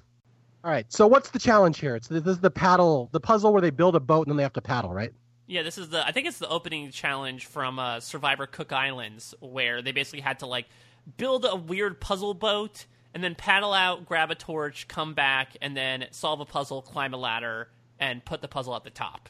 It's a combination puzzle and rowing challenge. It's actually a simplified version of Cook Islands. If you remember in the Cook Islands, they get like really out there with all their like challenges and the extra steps. It's actually like one fewer step than what was in the Cook Islands. But yeah, Jeff gives us the reminder that both Parvati and Candace had won this challenge in their first season, and now one of them was going to lose this time. Well, but to be fair, it was Poverty that did it the first time. Oh, right, okay. Yeah. Which he still slips into from time to time on this season. I'm like, seriously, Jeff? Like, we really gonna accidentally call her Poverty again? Oh, I'm proud of Jeff. It's always nice to see people overcome poverty. That's my dad joke, Jay. Just letting you know. Wow, I feel bitched. All right. So anyway, this challenge is notorious for a couple things. One is the heroes bust out to a huge lead at the start, and they get to the end, and they kind of blow it in the puzzle because of, I don't want to specifically say her name, but she's from Montana. She does not do well in the puzzle. Right, Paul? I don't remember that part. You'll have to fill me in, Mario. Well, she still has this knot in her stomach. She hasn't made the jump yet. She's still waiting to bud. One of like kind of like sad, like very, very, very subtle. It's not even like a storyline at all. It's just something if you notice, like how many times there's like Suri and Amanda are on the puzzle on something, but actually like don't do a good job. Like it kind of happens a lot. Well, that's the Montana school system, right, Paul? That's right. Proud Montana teacher right here. Yeah. All right. So that's the major takeaway from the scene is that the heroes are way ahead, and then the girls at the end blow the. Well, it's not the girls. It's Amanda, Suri, Rupert, and Sugar. Let's put Rupert on the puzzle because that's I think our prime puzzle maker there. Does one of them look like a J? Yes. Use my toe as a guide. So anyway, they blow it. But the other big takeaway from this challenge is Probst repeatedly bagging on Coach, which I just love, where at the start, Coach is talking about how their shelter is not that bad, and Probst is like, well, remember, Coach is unstoppable. Nothing can hurt him. And then later there's a scene where Probst yells out, Coach leading the villains through the water, using all that life experience in a kayak. So, yeah, Coach has crossed the line into being a straight joke now, where Probst is actively bagging on him in the challenge. But anyway, the villains win. The villains are going to be safe from the first tribal council. The heroes are going, and immediately Sugar bursts into tears right on cue. And we get a great confessional where Colby says, well, you know, if Sugar's having an emotional breakdown on day 3, he's like, I don't know how long she's going to last. And he's like, if we lose her, yeah, I don't think we're going to lose much. So, great dick quote from Colby. All right, so the villains have won. I think we're pretty much done with the villains for the episode, other than, I know, the seesaw, right? Is that what we're talking about? Mario, the floor is yours on that one, right? Hey, Mike was going. Mike was going. I'm giving it to him. It's the very rare post-challenge victory seed, where essentially the villains are celebrating. And Mario, do you want to describe what this site was that ends up being number 115 on your Funny 115 2.0? Yeah, it's just a great nonsense scene. There's no reason for it to be there. It's just the villain celebrating. And then Courtney's walking through the scene from right to left. And all of a sudden she passes Russell and Coach, of all people, trying to break this board by putting it on a log, and they're seesawing on it. And it's the weirdest visual of these two guys, like the little kids on a seesaw. And Courtney kind of looks at it and does a double take where she like reacts and flinches back. She's like, whoa. And it's just, there's no reason for that scene to be there. I just love that little visual, though. All right, so what else here? Then the villains debate who's going to be voted out, and we cut back to the heroes, and now we go Sugar's final moments in Heroes versus Villains. There's a bit of disagreement that's going on here because, as you talked about before, what's definitely going to screw the heroes early on here is they are already priming targets on the other side here. So you have essentially both sides, and both Tom and Suri are vocalizing the same thing, which is like, we can get rid of Sugar any point down the line. Let's gun for the big people right off the bat here. And so we do have some talk here about how Tom feels they should go for Suri. Suri feels like they should go for somebody else. I believe that, there's a plan possibly to get rid of Amanda to maybe get the knot out of her stomach, but also to break up a bit of like the Micronesia stuff going on. So I'll give the editors kudos that at least they were trying to build some intrigue into an outcome that Colby mused only a few minutes ago as something that was pretty much foregone. Yeah, if I recall, it's basically going to come down to either Sugar or Cirie or Stephanie. And in the end, again, like you said, it's a 9-1 vote. They get rid of Sugar. And Proton is previously on later will say Sugar paid for her failure to do the puzzle. And I'm like, I don't think that's why she was voted out. I think it was the shelter more than anything. But well, and then it was this is like such one of those like really stupid scenes that I always like pick up on, and it's kind of a joke I have with my wife and sister-in-law is when like Cirie is trying to like kind of reason with Amanda, and it's like, you know, and Cirie is like always like on like, you know, for her she should keep Sugar around, like she says, like she always knows how to keep people ahead of her in the pecking order. So she's kind of trying to push this Stephanie agenda, and then Amanda just has this like brilliant quote here where Cirie's like, we can get rid of Stephanie, is she really that great? And then Amanda just says, maybe. She goes, she's a really strong swimmer. And she just, it's like, okay. Like, it's like, okay, I don't know how to follow that. Like, if anyone knows anything about Stephanie the Gross, like, that's like, she is killer swimmer. Like, I'm sure she's great. Like, I'm sure she's a great swimmer. But it's like, just sometimes I think, and as Cirie will finally get to the point too in a few episodes from now, we'll say, Amanda's not the sharpest tool in the shed. So you could definitely sense that frustration in that negotiation of who should be out first. Well, wait, Paul, you're telling me that someone asked Amanda a question and she bungled the response? That is news to me. Crazy. But, you know, when they end their conversation, this is what I was talking about how this season kind of, you know, as at the time going into this, I'm still very much all team Amanda, and I'm very excited by kind of the closing scene here before we head to Tribal Council when Amanda says, you know, Cirie and I, we're out for blood this time. And it kind of leaves this, like, they kind of come back to the Cirie Amanda thing. So, like, part of me is, like, really excited. Like, okay, we're going to see it. Like, Cirie and Amanda back in action. This is Amanda season. All right, third time's the charm. Yep. And as we all know, this did turn into the Amanda season. That's maybe what people call it, you know, online is Survivor 20 Amanda season. Yes. All right. So, yeah, we go to Tribal Council and Sugar just cries and they all realize she's useless and annoying, and she's voted out 9-1, and it's completely unanimous. And that's about it. That's the end of the first episode of Heroes versus Villains. And this is the point when I guess we need to talk about the behind the scenes stuff about Sugar and JT. I'm sure you guys are aware of that, right? Before we do, can I just give major props to this Tribal Council set? Maybe. The treehouse set where they're, like 40 feet up in the air and it's a giant open roof structure. It is beautiful. All right. You have officially given props. Good job. There we go. Props are given. But yeah, I mean, this came out, I can't remember if this information came out at the time or like a couple of years after Heroes versus Villains, but apparently the story is that JT slept with Sugar a couple months before filming Heroes versus Villains, and the fact that he seemed to like basically ghost her out on the island really screwed with her mentally, to the point where when she was voted out unanimously after being the only person in her season to not receive any votes, both jury-wise and elimination-wise, in Ponderosa, she started to mix alcohol and aspirin and contemplated suicide. And, you know, there's a reason why when you hear all these stories about Heroes versus Villains, pre-merge Ponderosa, there aren't any Sugar stories, is because I believe Sugar was separated from the group. I think she was flown down to Australia for, you know, just a suicide watch. But yeah, it's a really, really sad ending to Sugar's Survivor career. If you look at this episode through the lens of her just being in a storm of emotions, it's really tragic to have her go through this, especially knowing what she attempts to do once she's voted out of the game. Yeah, although it does bring something up. Obviously, that's a horrific story. I wouldn't wish anybody to go through that. And I'm not joking about this, but like you hear a lot from Survivor fans nowadays wondering how Brandon Hance made it through like the mental evaluations and stuff to get to Survivor. And you hear this all the time. People say it was very irresponsible. They don't think Brandon should have been allowed out there in the state that he was in. They just thought that the producers dropped the ball. How come you don't hear that more when it comes to Sugar? I'm curious why the producers don't take more of a hit on that one.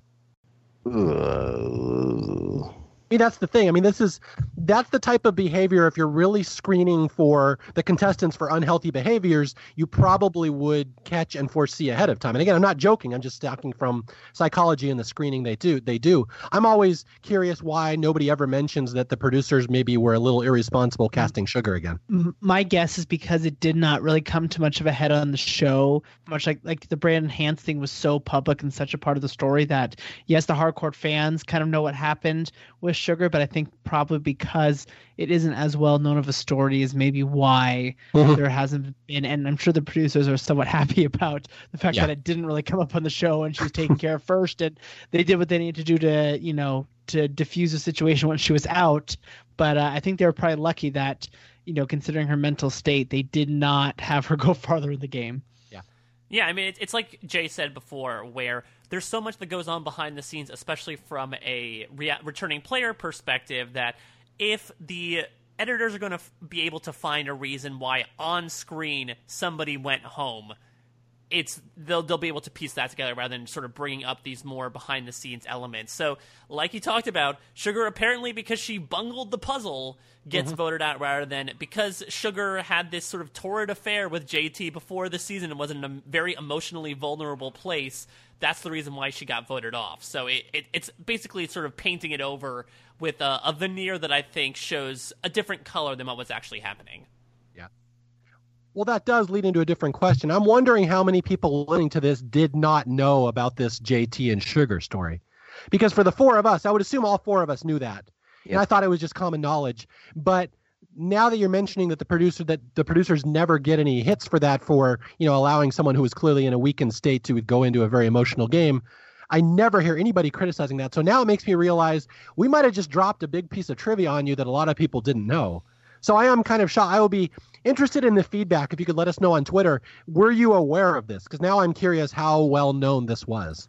Well, there's that, but I also think, Mario, like, it's just what Paul said in the sense that, because this was behind the scenes, I don't think people are monitoring that and looking at behind the scenes stuff and going, look at this behind the scenes stuff that's happening. Producers, where are you? Kind of thing. Yeah. It's the whole, you need to see it. No, I agree. And let's also remember that, it airs in the spring of 2010, where I think social media and Twitter especially is pretty nascent. I feel like maybe if this type of thing happened nowadays with the proliferation of, both multiple outlets covering it in terms of exit interviews and social media, I think it would have been a much bigger deal. But I think because we were still in this odd thing where, you couldn't really communicate your message out there in a really effective and easy manner, that allowed the story to be obscured a bit more than some of these other things that have been going on in terms of controversies in recent seasons. Yeah. No, that's a good point. I hadn't thought about that, but that does make sense. Yeah, if this had happened 5 years later, this is one of the only stories anybody's talking about.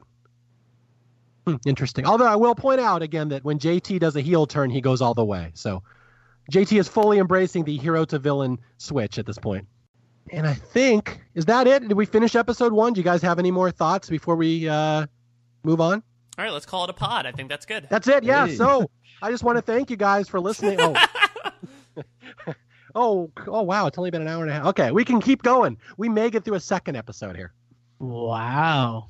All right. And again, this is what I said with Heroes versus Villains, that I don't know if you guys would agree with me, but this first episode is so iconic. There's so many good things going on, character scenes, fun moments, interactions, character building. And now we go from a 2-hour episode down to a 1-hour episode. And if you watch these back to back, you really notice the change in quality. Like now it's much less impressive and overwhelming this season because really there's only going to be 1 or 2 subplots in these episodes now.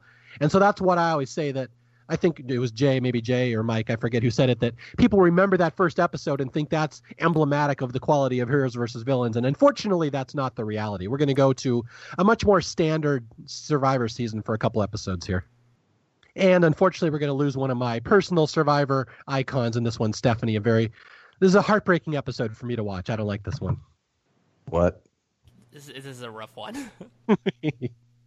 All right. So, what's happening? So the villains are at night and they're just complaining about the weather and whining, and Boston Rob is already turned off. He's like, I don't like these people. They just whine. And who's he specifically complaining about? He doesn't like Parvati, I think Courtney. I don't know if he seems close with Sandra, but there's several scenes where he's talking about whiners and they cut to Sandra whining. So I'm not sure if she's involved. But yeah, it's basically everybody against Boston Rob because he just doesn't understand the mentality of these people. And the next morning, I think, where Rob is trying to he tried to build the shelter all by himself, right? Yeah, this is like the fourth or fifth time they've tried doing this because they sort of neglected working on the shelter, and as a result, last night sort of showed the consequences of that. And you also see a nice, interesting shot of Boston Rob sort of like giving a couple of coughs that clearly he's sort of going to the Russell Swan school briefly of work yourself to the bone and get sick as a result. All right, so the villains are working on their shelter. We go over to the heroes tribe, and the heroes are working on their shelter. And this is where we get one of the more random feuds I can remember in a Survivor season where Rupert suddenly hates Stephanie. Just all of a sudden, she's not good for my game. Like, she has to go. And like, what? Why? Like, it's this weird subplot that goes all through this episode. First, Rupert hates Stephanie, and then James will later. But the Rupert thing just comes out of nowhere. I mean, is it a thing of like, I'm America's favorite, she can't be America's favorite? Could it be that basic? Well, I don't know. I don't think I have talked about this on the podcast before, but I remember this is years ago. I think an interview with Johnny Fairplay. He told the story about like when after Stephanie was on Survivor and they were using her for a lot of promotional stuff for I don't know what season this was, that like Rupert was talking to Johnny Fairplay at some point and he was like, "Did you see?" And Johnny Fairplay was like, "What? Like, what are you talking about?" He's like, "Did you see who they have doing all their commercials now? It's not me, Stephanie." And so this is prior to all this time. Like I remember there being this conversation about Rupert being so like down and out because Stephanie was really kind of their new Rupert type of character in terms of like the branding of the show was Stephanie. And so I've always remembered that definitely was something that happened from Rupert's side, being not a huge fan of the fact that CBS loves Stephanie. That's really interesting, and I have never heard that before. And it's funny because I have always thought what Mike said. I think this is nothing more complicated than Rupert plays Survivor to win the Fan Favorite Award. He's going to get the Fan Favorite, and he's only got one competitor out there, and that's Stephanie, who arguably may have been more popular than Rupert at her peak. I mean, they were basing a season around her and saying she was a hero and inspiration to every young girl out there who watches the show. Like, she was a big deal, and that cannot be overstated enough. Stephanie was a big deal. So, yeah, I always thought that Rupert just doesn't want her in there because she might steal his fan favorite. And the fact that you said that, Paul, 100% makes me even more entrenched in that belief. I think he just didn't want her taking his money. It's a weird, again, if we're talking about the metagame, that's an interesting aspect of it as well in terms of, like, I want to be the one who gets shown as the good guy. And Stephanie even talks about that. She says she thinks that he plays up the good guy role so much that it's overkill. So I could only imagine, like, seeing that hero complex in person on the island, because Rupert definitely seems to be like, I'm the hero and I know it, and I can imagine how that grinds on you when you're trying to actually, survive. Yeah. Again, I know she's not popular. It's always an unpopular stance when I defend Stephanie, but I always have sympathy for her because she was a big deal. They dragged her out of retirement to come back to Survivor, which I'm sure was a huge get because she ran a restaurant. She was married or engaged to a professional baseball player, I think, by that. I'm not sure if they were together that early, but like she had a lot going on in her life. They've got her to come back. And not only does she show up in the season where she has no chance because she doesn't know anybody, she's out of the loop. She's way too old. I mean, her season was way too far back to be part of these pregame alliances and in the loop with all the idols and stuff. But now you got Rupert, who has a hate boner for her for no reason on top of that. So, like, she has no chance whatsoever in the season, and neither one of those are really under her control. Like, she just was drawing out. I'm sure there's a poker term for it where you draw the worst hand possible. That's what happens in Heroes versus Villains. So I'll be the one person hopefully who sticks up for her because I always feel bad for Stephanie here. I feel though, in a way, and to stick up a little bit for Rupert, even though I don't really want to as well. I think that, considering where people come from also sort of dictates that. We talk about how Rupert is so consistent throughout his Survivor, through all the seasons that he's played Survivor. And Mike talked about how, he's in maybe trying to play up the good guyness of it and whatnot. And I like Paul's story about the spokesman type thing. But I think you always have to remember is that, I think that with Rupert, it goes beyond I have to be a good guy for good guy's sake, or I have to be a good guy because that's my television persona. I think, we can't ever forget, like, I know Rupert's, he ran for governor once and, he's doing all this sort of stuff going on there. But Rupert started his journey, he works with at-risk kids, and he works with at-risk teenagers and so we work with especially kids, and especially, people under the ages of like, later high school age and whatnot.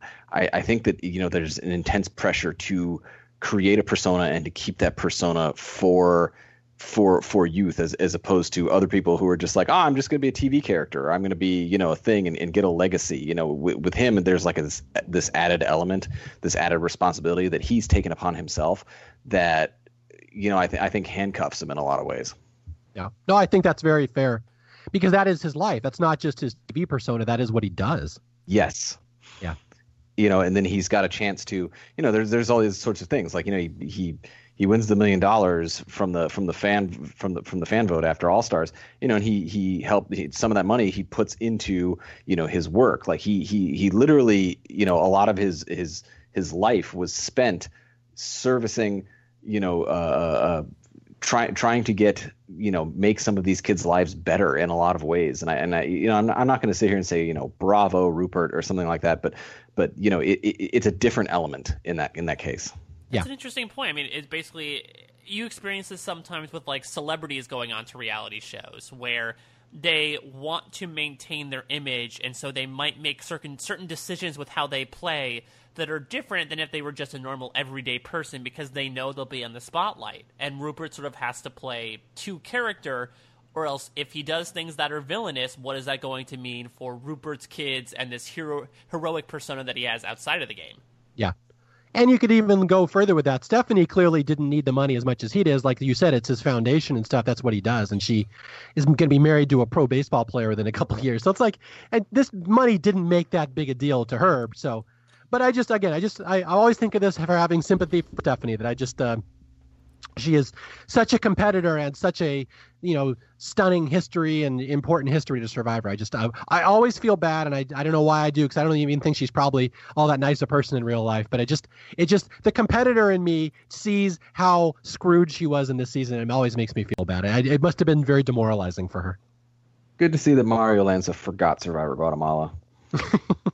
I don't acknowledge, again, I only consider a player's first season. It's always been that way. I don't even remember she played twice. All right. I don't even remember she played twice. Yeah, you guys were still talking about it long after I'd forgotten it. All right, so that's it. So yeah, Rupert versus Stephanie is going to become a thing, and Stephanie's going to have a really rough next 2 days. And now we go to the villains tribe. And speaking of having a bad day, Boston Bob is going to pass out here in a minute. Yeah, so he's basically like, in retrospect, I should have took a stranglehold on the tribe. If I come back, I'm going to definitely do that. And he basically gives up on the shelter building while all the girls complain about how the villain men suck compared to the hero men, which we talked about during our casting podcast last time. Then we get a weird, like, Blair Witch-esque shot of this camera shaking violently back and forth, I guess to simulate Rob's point of view. Because then they cut to the thing, and I guess it's because no cameramen were on him at the time, where we have this shakiness to simulate the experience, and then it cuts to Jerry finding Rob passed out in the middle of the jungle. Very strange. We bring out the shaky cam for one scene. Yeah, so Rob is walking through this jungle, apparently has a massive seizure, and then falls. Yeah, and so all we see is Jerry, right? Jerry's the one who discovers him. She comes out, and there's like the corpse of Boston Bob out there under a tree. Is there a medical student here? We need help. Dang it, wrong tribe. Yeah. We could get Danielle. Nope. Nope. So, I'm glad the doctors got there first before with the scene of Russell running over to the dead Boston Rob and rifling through his pants for an idol. I can just see chaos in the tribe. I can just see like Candace swooping in and going, "It's okay, I can take it over. I've learned some things. Rob, can you poop? That's good. She wouldn't have the accent, so it would make more Poop, sense. comma, mate. Can you poop, mate? Am I doing it right? Is that right? No? Wait, might? Okay. And they do a weird thing here where it's a commercial break when Jerry finds Rob, and Jeff does like a coming up next, and they show you like, don't worry guys, Rob's okay. He's talking to them right now. He's crying, but he's still going to be fine. Your favorite player is still among us. Yes. Heroic Ray. This is the heroic Rob scene. Like everyone comes around and they revive him, and Rob, they're trying to get him to drink water and he can't. He has basically becomes Ted Stryker in Airplane. He has a drinking problem. Which is so funny because Boston Rob hates this scene. But it's the beginning of like his rise into like this big survivor hero, like you said, especially in this season. But I just love the irony of the fact that he absolutely hates the crybaby-itis. I do have to say a little behind the scenes story here. I probably will get in trouble for saying this, but when I was writing the Funny 115, one of the players I got really close to was Randy Bailey. Randy loves my website, so he and I would exchange emails. And Randy hates Boston Rob more than I've ever seen another player hate another player. Like, Randy will constantly point out, he goes, watch Boston Rob. Every single thing he does is an act for the cameras. He's like, when he passes out, when he's shaking, when he can't drink the water, he's playing up for the cameras. He's trying to sell an image. Watch him. Everything he does is fake. So that's one thing I always remember when I watch the scene, that Randy thinks Rob faked this entire thing just to get airtime. Anyway, so I have just been blocked by Randy on Twitter, I'll just point out. I do love that, just like when someone you love is in a serious accident, you get called to their side. Of course, medical is not the only people to rush to Rob's side here. Of course, Jeff Probst has to push people out of the way to make sure that he's beside him and questioning about his status. Yes. Rob, are you with us? Count to 10. What do you think about the General Sausage? Zoe, any comments on Zoe? What, Rob, are you back? Yeah, so anyway, Rob is okay. He just had a little crybaby-itis. He got dehydrated and passed out, and he's back, and then everything's back right in the world. And what is it, where Probst says the famous Probstism, Mariano's back. He probably would have fist bumped him if it wouldn't have just sent him sprawling on the ground again. Yes. So anyway, yeah, this is a big chunk of the episode, and okay, so we're back. We're done with that. And now it's time for the episode 2 immunity challenge. And again, just to reiterate again how truncated the second episode feels compared to the first when you cut an hour out of it. Yeah, now we're out of the immunity challenge and we're halfway through this episode. And this is the one where they have to roll the blocks, like these big square blocks, and they have to roll it down an obstacle course and then stack them up and spell a letter. And this is a Tocantins challenge, if I recall, right? And yeah, and the goal is to try to get it on someone's broken toe. Like that's kind of the yeah, you get bonus points. That's a bonus point. Yeah. Randy. God love Randy, for people who don't know what Paul's talking about. At one point, Rupert's sitting out of the challenge, and he's got a broken toe, and he's sitting there all dejected. And at one point, the villains are rolling one of these giant 200-pound blocks right past Rupert, and Randy's like, roll it on Rupert's toe. Now it looks like a W. Yes. You smushed it. But I just want to point out, and I'm not making a value judgment on this either way, but just to point out the humor level and the subtleties that is Mario Lanza. Sugar losing her top and giving everyone the tri-bird flip is number 84 on the 115. Uh-huh. Roll it on Rupert's toe is 54. Yeah, that's because he's being actively evil. I like the active evilness of it. Just it fits with Randy's character. So if you're taking digs at me, fine, Fischer. I'm not. I'm just saying. Okay, well, here's the point the other thing I love about the scene. Not only does Randy yell, roll it on Rupert's toe, right next to Randy is Courtney, who cracks up when he says that, because that's someone who's saying something even more evil than Courtney would say. Well, yeah, considering that last episode she should break her shoulder, she's like, okay, there's people have got game out here. I'm not the only one. Yeah. So anyway, this is the one where the heroes, stop me if you've heard this before, but the heroes get way out ahead in the front at first, and then they blow it at the end because they can't figure out the puzzle part. Well, because basically what happens here is, before the challenge even, we see them talking, they say, okay, JT's going to lead us through here, because he's done this challenge before, and I think this is one of the ones that Jalapao actually won in Survivor Tocantins. But once it actually happens, it seems like there are a lot of arguing between y'all, and it'll be up in the air as to what y'all means later on. But it seems like, at least from the edit, we're seeing that Stephanie is the main one to argue with JT and question his leadership here, whereas Boston Rob is acting like that dictator he promised he would be, and is basically literally hauling blocks on his back and basically saying, "Everybody get out of the way while I do this." Was he carrying his family on the back or just the block? I don't know which is worse. All right. I'm sure Candace, the medical student, would have an opinion on what's good for your back or not there. So wish we would have gotten that perspective. All right, we just should start every Candace impression with that sentence now. Hi, I'm a medical student, and there we go. Now she has a character. We've officially come up with a historian's character. Thank you, Paul. You're welcome. So yeah, the heroes lose again, and they're all bickering over the puzzle, and pretty much the last 20 minutes of this episode are let's shit on Stephanie as much as we can. I can't figure out because they're more entertaining than we let them out to be, but you were basically like, the heroes are not as fun compared to the villains tribe. So in a way, the heroes tribe is the new Lamina. Mm-hmm. But then you're talking about, the heroes going out into a big lead and then blowing it at the end. So they're the new Oolong? Like, what's going on? Yeah, that's the thing, that the heroes should be a more fun tribe. I mean, these are big characters. You kind of remember, you don't always remember how fun some of these characters were, but Tom Westman has good stuff in the past. Sari has good stuff. James has good stuff. Stephanie may or may not have good stuff, depending on which version you remember of her. So, like, these are fun characters, yet it just doesn't work as a dynamic. And it'd be really interesting to figure out why. Why do you think this dynamic doesn't work between these people? Because there's not as many pot stirrers on that side. Yeah, because that's the thing, is that when you look at these tribal councils, they're all pretty... these first two, at least, are all pretty straightforward, and it's clear, like, there's a concrete alliance of, 6 that's going to form in this episode, and they're going to try to stick with it. So I think that, again, maybe they're playing up to their roles, maybe it's just who they are as players, but they're a bit more conservative as compared to the villains, who, despite prevailing in the end, are hot messes in and out of tribal councils. So it's a little more of a steady water than, like, the rapid waves that come up with the villains tribe. Interesting. Okay, yeah, so... Because you think about the dynamics of, like, Survivor All-Stars when that started, with Shapira and Mogo Mogo and Saboga, like, you had people who stirred the pot, in theory, in all the tribes. And in fact, I would basically say that the one tribe that probably stirred the least was Saboga, and they sucked. Mm-hmm.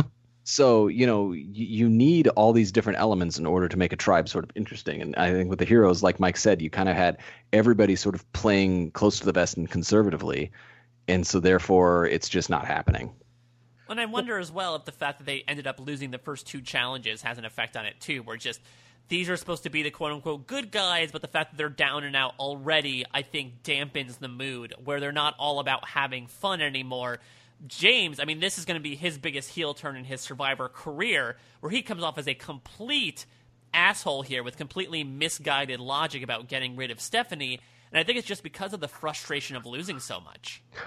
Well, I got to bring up one other thing, is that the villains are really funny, most of them. And you see lots of scenes of them just sitting around camp, cracking jokes and, like, bonding over that kind of stuff. And the heroes have people that give good quotes, but I don't imagine Tom or Colby or James sitting around cracking jokes with people. So I think it's just even though it seems like the villains are a mess, they actually have a more lighthearted group of people because they all have senses of humor. That's, I think, a big difference. I think you could be right there. Yeah. I mean, I don't think Steph is out there doing shtick to anybody. All right. So, yeah, we go back to camp here and the heroes have lost. And this is where James starts his campaign on Stephanie, saying, not only did we lose today, but she's a jinx, y'all. She's been the only person who got to the end all by herself. And he's going on this rant over and over that she's bad luck. She never wins. They can't have her around. She's just like a curse. And it's just like very personal, and like he's bringing up all this stuff about her past, which has nothing to do with this season. And this is where Tom will start, sort of defending Stephanie. He's like, James, that guy doesn't know anything about winning and losing. Stephanie was a Division I athlete. She played lacrosse. Like, she knows about team sports and all this stuff, and James doesn't. And Tom's like, James is just an ass. He has no idea what he's talking about. And this is going to be really repeated the next 20 minutes. It's interesting, Mario, I didn't realize that you and James both have in common that you only regard Stephanie from her first Survivor appearance. There you go. See? James and I, people often mistake me for James Clement. Do people come up to you at funerals? They do. People, I'm constantly being asked to show my abs at funerals. My dad abs. Yeah, this is a horrible look for James. And I can understand the frustration, but at the same time, he's going off with this, like, just cockamamie idea. And Stephanie is a great swimmer. Why would you want to get rid of her? But especially how he says, like, he's, talking about the one voice thing, and he gets very, candid, saying people need to shut the fuck up, and if you're defensive, you're wrong. And this is where, at least personally, I really side with the Tom and Colby side of things, even though they're screwed numbers-wise. Tom is, for lack of a better term, Tom is the adult in this situation by being like, James is just being a big old baby from losing so many times when, great, you've been a winner your whole life? I doubt it. Yeah. Yeah, that little side, he's like, you've been a winner your whole life? I doubt it. Okay, so right before we finish off the storyline of Stephanie, we're going to go back to the villains, and they have one more scene here where everyone's giving thanks to Rob for winning the puzzle for them. And, Rob he's amazing. He got us this new tarp, and Rob goes out and, like, catches a giant clam. And this is like the last straw for Russell. He cannot handle this adulation of Rob. And this is like the, if this were a Billy Joel song, these are the rock and roll cola wars. Russell can't take it anymore. Where Rob is way too popular. This has to end. And Russell makes it his life's mission that I will take Rob out of the game. I'm going to get an idol and I will take him down. So again, it's really ramping up between these two. And this is a fun scene. Speaking of non-fun scenes, let's go back to Stephanie getting smeared. All right, yeah. So again, James is going around telling everyone she's the worst. She's a cancer. She's got to get out of here. Like, she never wins anything. She'll lose. And so Stephanie, near and dear to my heart, pulls out a quote here. She's like, vote me out over Amanda? Are you shitting me? Which I love that logic because she is a very significant player and she's very good at stuff, swimming, especially, and as Amanda. She's a really strong swimmer. Maybe. I mean, maybe. Maybe. Yeah. So this is an interesting dynamic here because you have these factions of three apparently in Steph, Tom, and Colby, James, Rupert, and Amanda. Those are the three, like, very prominent anti-Stephanie people. And apparently JT, Candace, and Sari are all in the middle. And it's really a push for Tom and Stephanie, because God knows what Colby's doing, to try to bring over Sari and Candace. And Candace also says at one point, she feels like she's at the bottom of either alliance, no matter who she goes with. If only she had played with a person who had that experience of having to choose between two alliances at which she was at the bottom of each. If only she could realize what it would be like to be that rat cancer. Yeah. Okay. Well, I'll just simplify it for people who haven't watched this episode before. It's really James, Amanda, and Rupert, or Tom, Colby, and Stephanie. Those are the alliances, and this is where all the swing votes will determine who has the power here. And eventually, I mean, clearly where it's going is Stephanie's going to get voted out. But yeah, it's kind of this is a very pivotal vote. This will determine the power structure of the heroes from here on out. And Sari and Candace kind of meet, and they decide, what we decide tonight determines who's going to rule this tribe for a while. And Sari, of course, says the all-time Sari line. She goes, well, again, I don't care as long as it's not us. So again, this is what Sari does, Sandra does, all these great players. They get right in the middle, and they don't really care. As long as it's not them and they can sway which way it's going to go, they have no interest. So with that being said, we go to tribal council here. And Stephanie does not have a good tribal council. I, for one, am shocked. So at least we all found out what y'all meant, apparently. Yeah. Yeah, to sum up, James basically goes that Stephanie, or first he says one person should have been talking at the challenge and y'all were talking too much. And this is where Stephanie and James get into what y'all means. And James basically says, well, yeah, I didn't specifically mean you, but shut the fuck up. And it just really gets really ugly. And Stephanie's trying to defend herself and James just badgers her and won't let her talk. To be honest, very similar to what James did, I think, to Eliza back in Micronesia. It's not really out of character for James to do this, and Stephanie is really getting beaten down, and then Tom kind of sticks up for her, and Colby does. But yeah, at the end of the day, Stephanie just basically gets berated, told to shut up. Then they all vote her out, and then she turns around and tries to give them advice to work together, and James says, shut your mouth or something and get out of here. She says, here's a lesson. Next time y'all lose a challenge, a little less cursing off. And she goes, shut your mouth. I also like earlier when Colby is the first to jump in to defend Stephanie, saying, like, James, you're attacking her. She's just trying to defend herself. And she goes, the two of y'all, That's enough. And then Tom goes, make it the three of them all. Yeah. Which is like, just, it's supposed to be a badass line, but it's so, the syntax behind it is so improper that it just comes off a bit corny. Yeah. I mean, I like the sentiment behind it, but yeah, it's a rough scene. And it does lead me into something. And this is a topic that I get in trouble for bringing up before, but why did Stephanie not get more sympathy from the fan base here? Is it just because people don't like her from Guatemala, or people don't like her in general? Because, I mean, honestly, this season this whole scene, in fact, this last 20 minutes of this episode is only a couple of steps away from basically Will yelling at Shireen in Worlds Apart. It's like very uncomfortable to watch, yet Stephanie never really got much sympathy. And I'm curious why that is. Is it just because people don't like her? Do you think 5 years later, maybe there would have been more? It's possible. That's what I was about to say. I think that there would have been a lot more of, again, like Will and Shireen, a lot more of these issues about, gender roles in the game and, coded language that's based in misogyny. Because I will say, to your point, I mean, people at the time, due to like the dearth of social media, did not necessarily flock to Stephanie's side, but man, did the community absolutely villainize James after this. Like, his reputation his 2-time fan favorite winning reputation got tanked in one episode because of his boorish behavior. So I don't know if it was like we all hate Stephanie. I think unfortunately her legacy was left where at the reunion she's hawking her filet mignon pizza at Gigi's, and that's sort of the mimetic quality is what everyone remembers her for. But it's a rough way to go out of the game, especially after being so memorable and such a big character in her first 2 seasons. Yeah, and you remember that was her legacy. She was the hero to every young girl who ever wanted to play Survivor, and that was, I mean, again, we're selectively ignoring Guatemala, but it's a staggering fall from grace how far she came from how big she was. And yeah, I'm not denying that James took a lot of hit. People were really upset with him, and it really diminished his legacy. But I always wondered why more people didn't feel bad for Stephanie. And it was funny because on the DVD, I don't know if people watch the DVDs of these anymore, but they have the extended final words for all the players. And Stephanie is just wrecked. She's in tears in her final words. And she even says she never cries. She hates that she's crying right now, but like that was so rough. And he was so personal with her, and it was just terrible. Like he was coming after her repeatedly. And like just to see someone that strong, so broken, it just kind of breaks my heart that she never got more sympathy in the whole thing. That's one thing I just always wanted to say on Historians, that I doubt Stephanie's listening to this, but there are a couple people out there who do feel bad for what she went through and remember what a big deal she once was.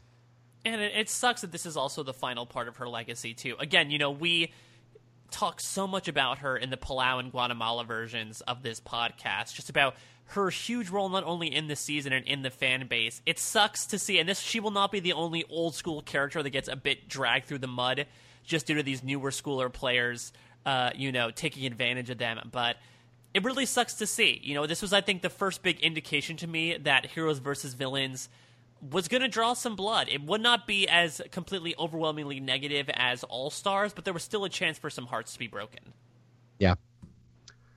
I also feel that, to your point, that, especially with this, like, I agree that, 5 years later would have been a thing, blah, blah, blah, blah, but also sort of what you talk about, Mario, with the fall from grace, in the sense that Stephanie has been falling from our grace, like from awesome Stephanie and Palau. The last time we saw Stephanie was literally Guatemala, where she was terrible. And, she's moving on and doing okay things with herself and whatnot. And like you said, sort of been apart from the Survivor community, right? Mm-hmm. So we have that. And then on the other hand, we have James, who's been in, two seasons, and we love James.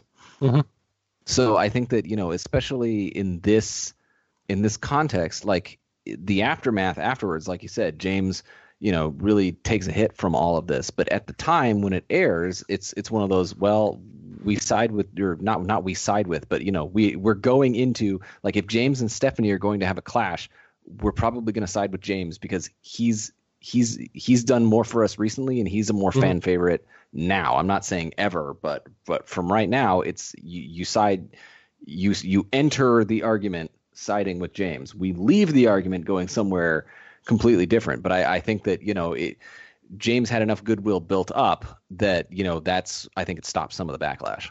Yeah, No, I think that's a really good point, and I will fully admit I was probably too close to the situation to ever really be able to look at it rationally because my whole focus on Survivor is Survivor history. So I just always think of the long-term thing, and I have a habit of only looking at a first person's first appearance. So I never acknowledge anything after Palau. That's how I just will always view Stephanie. So I would fully admit I don't really look at this realistically, but as a Survivor historian, hence the name of the podcast, that will always be my viewpoint, that I just find it very heartbreaking to know how Palau fits into the overall timeline of Survivor and its importance, and then see how Stephanie ends up going out just getting, wrecked and in tears because she just got berated. So, yeah, that's I don't want to talk about it anymore. Anybody else have any more comments? Nope. All right, so we've finished off the Stephanie episode. Let's move on to the Randy episode. That's more negative, but for a different reason. Yeah, there's this yet another okay, I got a lot to say about this when we get to the end, because like I said, I know Randy's story very well. Okay, so we start episode 3, where this is the quote I mentioned earlier, where previously on Survivor, Probst says, Russell made deals with anyone who would listen, and also roped in Parvati. Or even roped in Parvati. Doesn't he talk about, like, black magic as well? Something, I don't know. Yeah, he's really getting creative here. Voodoo priest Russell Hantz. Yes, it's Live and Let Die all of a sudden. It's a James Bond movie. All right, so we go back to Tribal Council for the heroes, and James has just gone mad ass on Stephanie, and this is where Tom kind of comes up to James and says, I understood why you didn't like Stephanie. Just be a little gentler next time. Let's try not to be such an asshole to people, which will come back and pay dividends nicely later in this episode, what he does to Randy. So, yeah, James is kind of roid raging at this point, I think. Yeah, and basically it also amounts to Colby and Tom being like, wow, we are in way over our heads. And Tom says, like, he thought we would be playing by the Queensberry rules. Marcus of Queensberry rules. Yeah. I kind of vaguely know what that means. Anybody know the specific definition? That's like the rules of ethics on how a war is going to be fought or something like that, right? All right, nobody knows. This is where we insert Paul pretending he knew it. We'll just put a sound clip there. Well, it looks like it's rules for boxing. Ah, okay, thank you. I didn't know. I just looked it up too, Mike. But like in my head, they actually have used that in like weird professional wrestling things. They have like takes on Queensberry rules, like it's in whatnot. And I always am just like, oh, well, they're just making fun of British people. But apparently it's a thing. Okay. Well, there you go. Tom with his intimate knowledge of British culture. Yes. But this does raise a point here, and we're making fun of it, but Tom and Colby clearly just not being part of the cool kids clique on Survivor, and that's what I brought up earlier, that Tom, Colby, and Stephanie were so on the outs because they had no idea who these people were. They hadn't been part of the community, and now Tom and Colby are left in the situation where they're these old-timers playing with all these new-timers, and that's unfortunately the reality they are stuck in. It's crazy, though, because these are, on paper, two of the most popular Survivor players of all time, and they're the unpopular ones in this situation. Yeah, and I'm glad you said that, because this is where I expose some of my snobbery with, when I take it very seriously, the Survivor historian job, and I straight up look at it like Tom and Colby are so much more important than anybody else on that tribe, and it really cheeses me off when I see them getting treated with lack of respect from these newer players. So it's like, and I know that's kind of a snobbery way. I just think older players are more important than the newer season ones. But yeah, that's yet another reason why it's hard for me to really buy into loving heroes versus villains, because it's repeatedly, other than Sandra winning, which is kind of an accident, it's really always modern players just being way more advanced and used to the style of game than these old people who have no idea what they're doing out there. All right, so we go to the villains camp at the start of episode 3, and this is where Parvati's cuddling with Russell, and this is where Boston Rob starts looking around, and he gives a great hint here. He's like, to anybody who ever wants to play Survivor and be good at it in the future, watch who sleeps with each other and cuddles with each other at night. He's like 100% dead giveaway, who's on whose side just by watching at night. And it is interesting because it's something I've watched in the episodes ever since he mentioned that. That's something I look at now. I would venture to say this might be the single most astute observation about the general game of Survivor. Like, I think he just has a really simple way of saying you don't usually sleep next to the guy you want to vote off, and it's something that's still even talked about to this day in Survivor analytics when it comes to, okay, who's getting along with who. It's just those simple, body language and social dynamics can be detected by who's hanging around with who and who's, spending their nights cuddled up with each other. It's so simple, but it's so complex at the same time. I'm going to put our friend Paul on the spot here. I'm curious if you know what I'm going to ask here, Paul. Boston Rob was not the first person in Survivor history to make that assessment that you can tell just by who's hanging out with who is actually in an alliance together. Who was the first person? Do you remember someone way back earlier in Survivor history says, I think you know this. Well, I'm glad you brought this up because it seriously has been like bugging me this whole time. I'm like, I know this has come up before. So, okay, you count as a stump. You get a T-shirt. But can you give me the season? It wasn't in a season specifically. It was in a. I'm going to give it away here. It was in the Back to Africa special. It was in the Back to Africa special before Africa, where previous Survivor players talked about how to be good at Survivor. Ah, okay. And it was someone from like Australia who had mentioned that? Yes. Then who was it? Tina? No. It was Tina. Okay. It sounds like a Tina observation. Of course, Mario holds reverence to it and remembers it to the T. It's got to be Tina. Of course, Tina it's said Tina. it. Oh my God. Oh yeah. Yeah, Tina said it in the Back to Africa special that you can always tell who's aligned by who based on who's sleeping next to each other and who's hanging around with each other at the campfire. And when she watches the seasons, that's what she watches. She can always tell, even they don't give it away in the edit. You just look in the background and look at who's sitting next to each other. So it was Boston Rob gets the credit, but Tina was the first person to say that. Wow.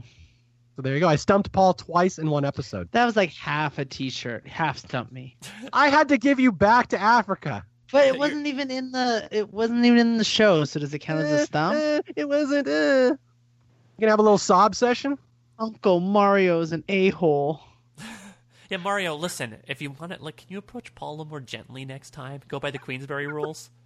All right, sorry. I just want to win, y'all. Now, who are you referring to with y'all? All right. Just so anyway, one person, just me. Yeah, just you.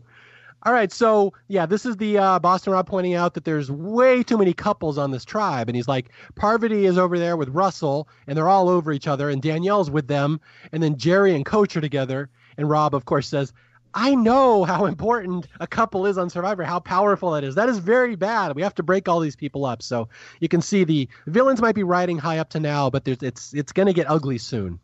And this is also where we get this mentality that Parvati is the most dangerous player in the game, at least according to Coach and Randy particularly. They say that we can't let Parvati do what she did last time with her feminine wiles. All right, what's interesting about this episode in particular is what a horrible edit Parvati gets in this episode. Did you guys notice that? She's portrayed as mean, lazy, worthless, just flirts to get through it, literally doesn't do anything but pulls her bikini bottom down farther. Not a great look for Parvati this episode. Yeah, repeatedly. I mean, that is the entire point of this episode, that people repeatedly say Parvati is absolutely worthless. She has no skills. She has no talent other than she bats her eyes and people will do her bidding, and it would be an embarrassment if she won. She gets one of the worst edits I've ever seen of any player in any season, and it's one of those things that you see all the time that, I always thought Parvati should have won. I'm like, did you not see episode 3 and the edit she got? No winner has ever got that bad of an edit in their season. So that's one thing I always think when I watch this episode. This is the edit just craps on Parvati. All right, so let's see. There's a scene where the heroes had a rough time last night and they're not cohesive because James and everybody fought, but they have a chicken catching bonding moment. So I'm sure Paul liked that one. Of course. All right, so they caught a chicken. So anyway, moving on. Back to the villains. So this is the scene where Russell is now walking around with Parvati attached to him and everybody knows it. And everyone's just saying, I don't know who this Russell guy is, but he walks around like he runs this place. He's got Parvati attached to him. He's out looking for idols. And everyone's saying, I just don't trust him. I don't know who he is, but I don't trust him. And this is where Russell really starts to rustle feathers on people. This is where he turns up the rivalry on Rob, saying, he's the daddy. I don't want him to be the daddy. Yes. Yeah, he ain't my daddy. I'm Russell Hands. I'm the daddy. I'm my own daddy. Wow, that's impressive. I mean, I don't know genetically how you could do that. All right, so Russell and Parvati is a big deal. So we're really just setting up. This is the first time the villains will go to tribal council, and a great scene here where it's a villains on episode on day 7 at night, and they're sitting around, and Coach, as he's wont to do, is telling people his kayak story. Yeah, particularly his story about extreme dehydration, a real knee slapper around the campfire. I love, again, the difference between Tocantins, where people are enraptured by his story. Even though Brendan is kind of calling BS on his story, it's not outwardly to his face. And this one Coach starts telling, which I think is the same story, and Boston Rob is like, is this the same story as last night, Coach? Starting out awful similar. Yeah, sounds about the same. I love anytime someone bounces insults off Coach is fantastic. But Russell isn't gonna play that. He's gonna play rough. I'm gonna show these little bitches who's boss. Yeah. So yeah, during the Coach story, that Russell is apparently not enraptured with what's going to happen to Coach in his kayaking adventure, and he goes out and he hides the machete. So he's going back to his old Samoa tactics, and then he's going to cause some conflict, and he threatens to hide Rob's little bee hat next. I love the way he says that, his little bee hat, as if it's like a little, a bumblebee shaped hat or something. Or like a little bitch hat, like a bee. Like, doesn't want to swear. Or like a little beanie, like something like you would wear that's like, I don't know, like you would wear in like grade school or something. It's a 1950s British schoolboy. Yeah, exactly. A little beanie. I'm going to take his little knickerbockers. Rupert's B hat's now a J hat. B is for broke. Yeah, B is for broke. B is for broke hat.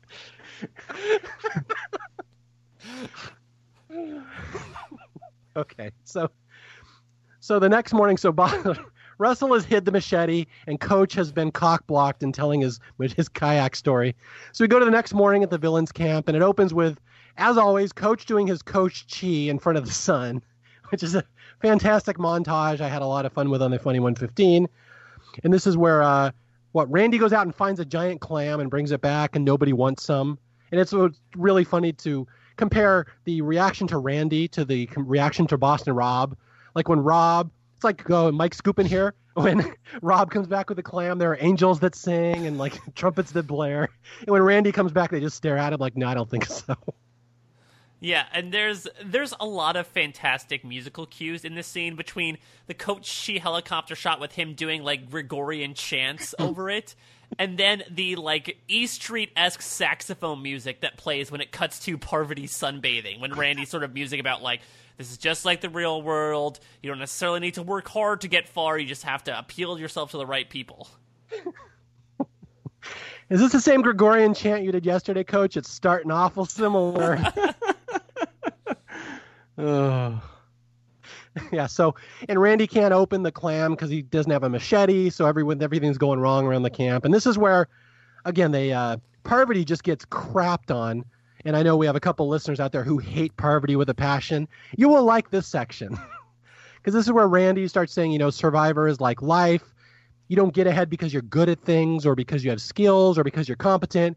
You get ahead because you're lazy and you can schmooze. He goes, hard work means nothing. And Parvati is the queen. He's like, she does nothing. She brings nothing to anybody. She's the worst person ever, yet she will succeed just because she's lazy and she knows the right people. And then this will be brought up later. Well, Coach also brings this up, that Parvati's lazy. She's entitled. She adds no value. It's not fair. She gets by on charm. She has nothing else other than that. And again, just... if you don't like Parvati, you would like this episode. All right, so are we up to the immunity challenge yet?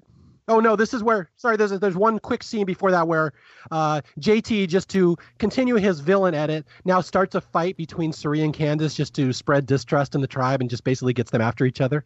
Yeah, so basically Candace, who is a medical student, talked Yes. to JT about like, oh, we want to go to the end together, but people don't talk to me before tribal council. And she says, Suri, we work together, but, she only will really work with me when she feels like she's safe. And so JT essentially just tells Suri that and tries to turn the two of them against each other. So again, while we say that there aren't any shit stirrers on the Heroes tribe, the lone exception in like these couple of episodes in particular, this one and the next one, is JT. B is for bastard. All right, so we go up to the immunity challenge here. And this is, the heroes have not had many heroic moments in the season so far, but luckily we have this challenge, the gladiator battle. This would be the highest of high moments for the heroes, I would say. It's the most manic moment. They are losing their minds with each. They're like slowly degrading into cavemen with each and every matchup here.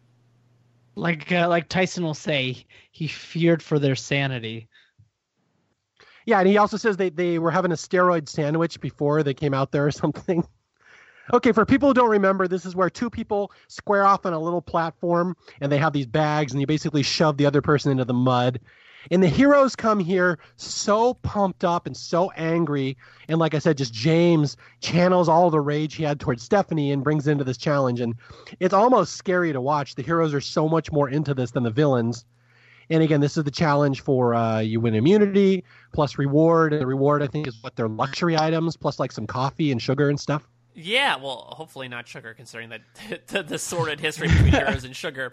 But the interesting thing is, so it's been talked about a lot in like the annals of Survivor forums, but I don't think they outright mention it on the show. So yeah, they have the luxury items. One really interesting shot that confirms James Clement, for his luxury item, brought his 2 unused hidden immunity idols from Survivor China. Yes. Yeah. And it was probably in bad taste that JT's luxury item was sugar. Oh, God. Wow.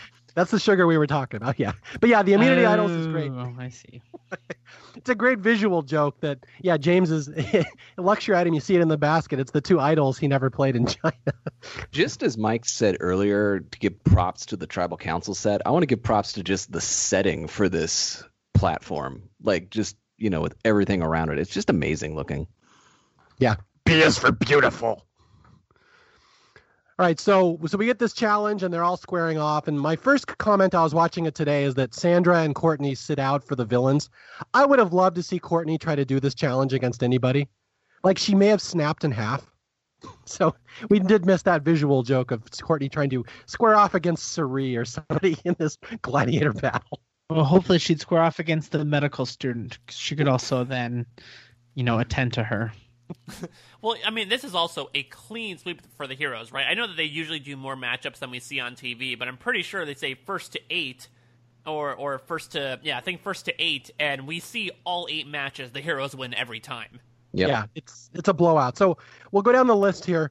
Tom against Russell, and Tom just destroys Russell easily for the heroes. And then we have Parvati against Candace, and Parvati puts up a good fight for the villains, but medical student Candace uses her medical knowledge to find her weak spot. Her medical knowledge. Yeah, she knows the weak spot. She knows which way the human body can bend. So she pushes Parvati off, and so the heroes are up 2-0. And the heroes are like jumping around and going crazy, and like it's like the NCAA, like the March Madness basketball, the guys waving towels and stuff after the upset. It's just crazy to watch the heroes just cheering. And then I think Jerry even looks at them and is like, whoa, like this is out of control. Yeah, I think the one big contribution of Danielle De Lorenzo to this season is the shot of her being covered in mud saying, "This sucks." That's right. All right, so the next one is Coach against Rupert. Another iconic moment here where Coach actually wins the battle. He knocks off Rupert, but he does it by taking his hand off the bag and shoving him off, to which James replies, "No karate chopping." Well, because, of course, like you said in the opening challenge, as soon as Coach wins an individual match, he's going to go into his entire routine. And so he's screaming and he's doing the poses, and Jeff says, no. Like, it takes him a few minutes to actually get Coach's attention that he actually did this wrong. This is a really random aside, but you might like this one, Mike. There's a Mystery Science Theater episode called Gamera versus Giron. And it's about the 2 rubber-suited monsters fighting each other. And I always remember this because every time one of the monsters wins a small victory over the other one, like kicks him and knocks him over, he does an entire elaborate set of victory poses and dances. And like then Gamera will get up and like, kick his ass. And so their joke on Mystery Science Theater is, you'd get much further if you didn't celebrate every small victory. That's what I always think of with Coach. Yeah, that could very much apply here to Coach because, I mean, it's a fantastic moment, but it built up the anger within Coach where when Jeff says they have to do a do-over, Coach gets on the bandwagon of flipping the bird a little too late. He decides to flip off Probst. Yes. No karate chopping. So Coach's victory is taken away, and that would have been the one villain's victory. And then Rupert wins the second time. And from here on out, it's just a clean sweep of the heroes, where Suri destroys Jerry. We got JT beating Tyson. We got Amanda beating Danielle. That's the one you're talking about, where Danielle basically into the mud and ends up with mud all over her face, looking miserable, saying this sucks. And then Colby versus Boston Rob, where it's kind of like a revenge from All Stars. Colby actually wins this one. Yes. And then the last one is James versus Randy, which is one of the even matchups I could think of in Survivor history. A gladiator battle between James, who's about 6'5", pure muscle, and Randy, who is straight dad bod. It does not go well for Randy. I mean, to Randy's credit, he does try to get in James' head by saying, "Yeah, you like fighting an old man, don't you?" But James is just too adrenaline-filled right now. He literally pushes him in with one push, wins, and then throws the bag on Randy's face. Yeah, because that is the way of the hero. Shove the old man into the mud and then throw a bag into his face. Yeah, so anyway, the heroes have won their first challenge and they go crazy, and the poor villains are like, yeah, let's just get out of here. Like, I don't care that we lost. I'm just happy we didn't die. Yeah, it's a fun scene. I guess we lost. Jeez. I know. Whatevs.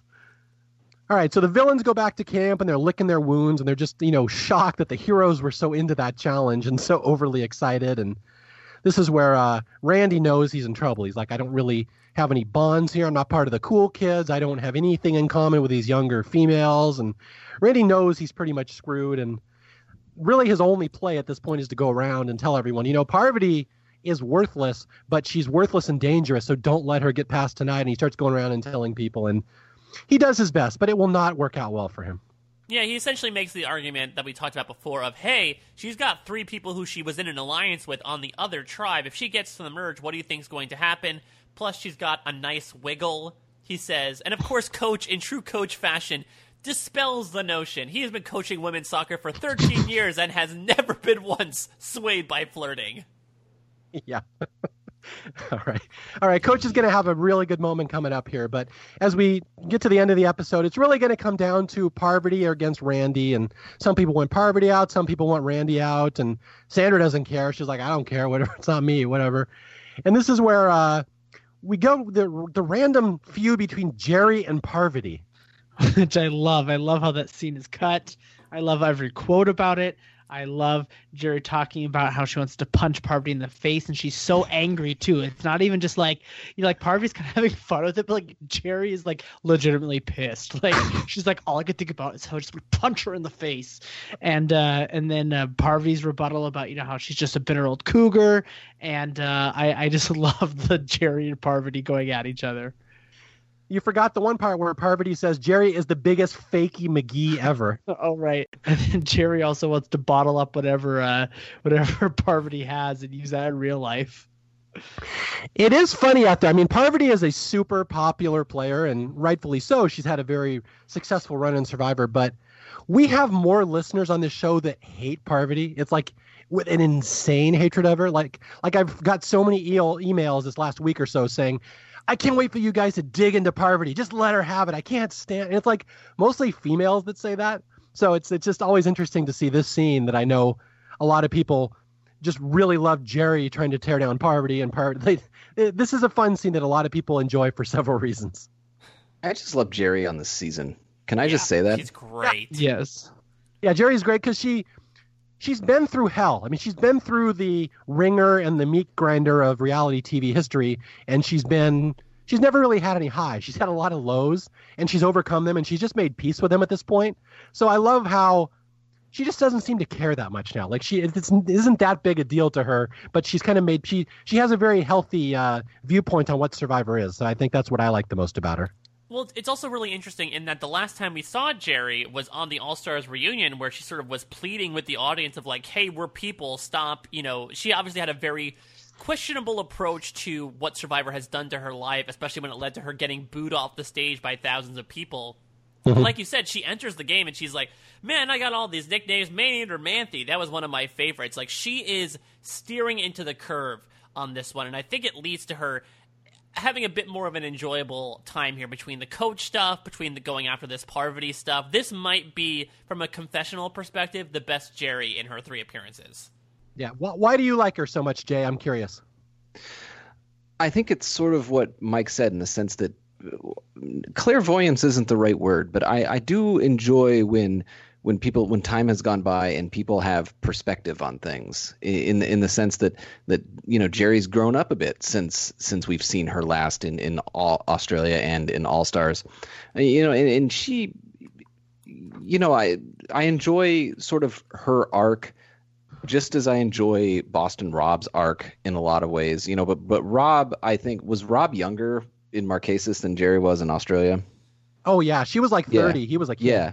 See, she was more just self-actualized. She was more, the person that she is in Australia than Rob was. So with Rob, we literally see him mature, right? And not so much with Jerry, but I think her maturation or her journey is not so much her personal growth arc. It's more along the lines of her coming to grips with just what Survivor is and what Survivor did to her. Because as we've said many times on this show, Jerry was considered one of the biggest reality villains of all time. And we all kind of scoff at that because, she really didn't do all that much, right? But I mean, back when Survivor Australia was super huge and Jerry was the big villain of the season, and, that has got to affect you. And I think that, she dealt with it in some ways. She tried to lean into it sometimes, and then other times she's like, this is way too mean. People are being way too mean for me, and I just was on a television show trying to, win $1 million and all that sort of stuff. And then I think that when Heroes versus Villains has come around, not only has she had some years, but I think she's made peace with what has gone on. And so I think that even more than All Stars, I think that this is like the one season that Jerry was on where she literally just enjoyed it. Yeah. Now, okay, had she actually punched Parvati in the face, pro or con? Does that help Jerry or hurt Jerry as a character? I mean, at this point, people were not big fans of Parvati, so I think that she would have endeared herself to the audience no matter what. Oh, yeah. That's the fan favorite right there. Oh, no. Yeah. It might have lent some teeth to some of the old school Survivor, because I think everyone's just like, oh, old school Survivor, whatever. It was super tame. And then you have like season 2 villain punching Parvati in the face. All right. So anyway, this is Parvati is not making a lot of friends on the tribe, and here we go to the scene right before tribal council where Randy and Coach are in the water and they're talking, and Randy's warning his friend. He's like, Coach, this is Micronesia 2.0. Watch out. If you guys don't stop this, Parvati's going to make it to the end. She's going to team up with all her little Black Widow friends. They're going to get to the end, and to me, this was really like the worst case scenario. I'm like, please don't let that happen. I didn't want this to be another Micro. And Randy's really actively warning them it's going to happen.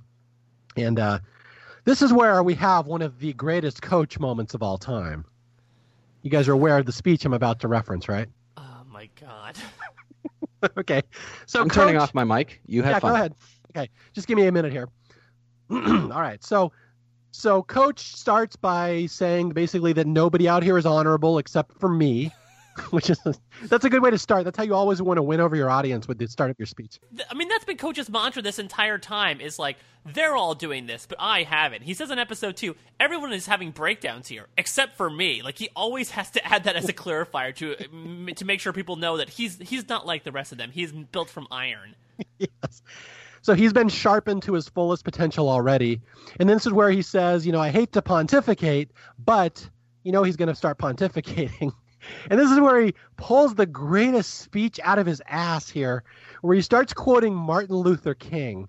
And he says, Martin Luther King says the greatest measure of a man is not how he, succeeds and thrives in times of, happiness, but it's really how he rises to controversy and challenge. And basically he's referencing Randy. He's like, Randy's plight is like Martin Luther King's speech. And I'm explaining that there's always hope. You always have to have hope in the world that impossible will happen, that we dare to dream, and that tomorrow we'll wake up and Randy will still be here. He will not be voted out. And Coach is like, I will fight for him. I will fight for you, Randy. And he basically, my favorite thing about this speech is that basically he is comparing Randy's plight on Survivor to the civil rights movement. So as we all know, that's what Martin Luther parallels. King. Yeah, that is what Martin Luther King was really talking about. Is how important it is that a middle-aged white man succeeds on a reality show. Well, we all remember that event where Rosa Parks was denied cookies from that plate that was going around on the bus. It's a one-to-one comparison. I just remember the website Survivor Sucks just lighting up like a switchboard with Coach threads after this episode. So many people thought that was the greatest speech ever. Like, this is what we need more of from Coach on Survivor. References to Martin Luther King. Like, we're Oh, my God. The lack of awareness on Coach is staggering, and that might be his greatest moment, where he literally compares saving Randy from a blindside to the plight of the black man in the 60s. Look, we get accusations all the time, Bandied, about whether or not we take the game and the show too seriously. But I don't think any of us have ever compared someone getting voted out of Survivor to a civil rights movement. I think that's a line I do not cross.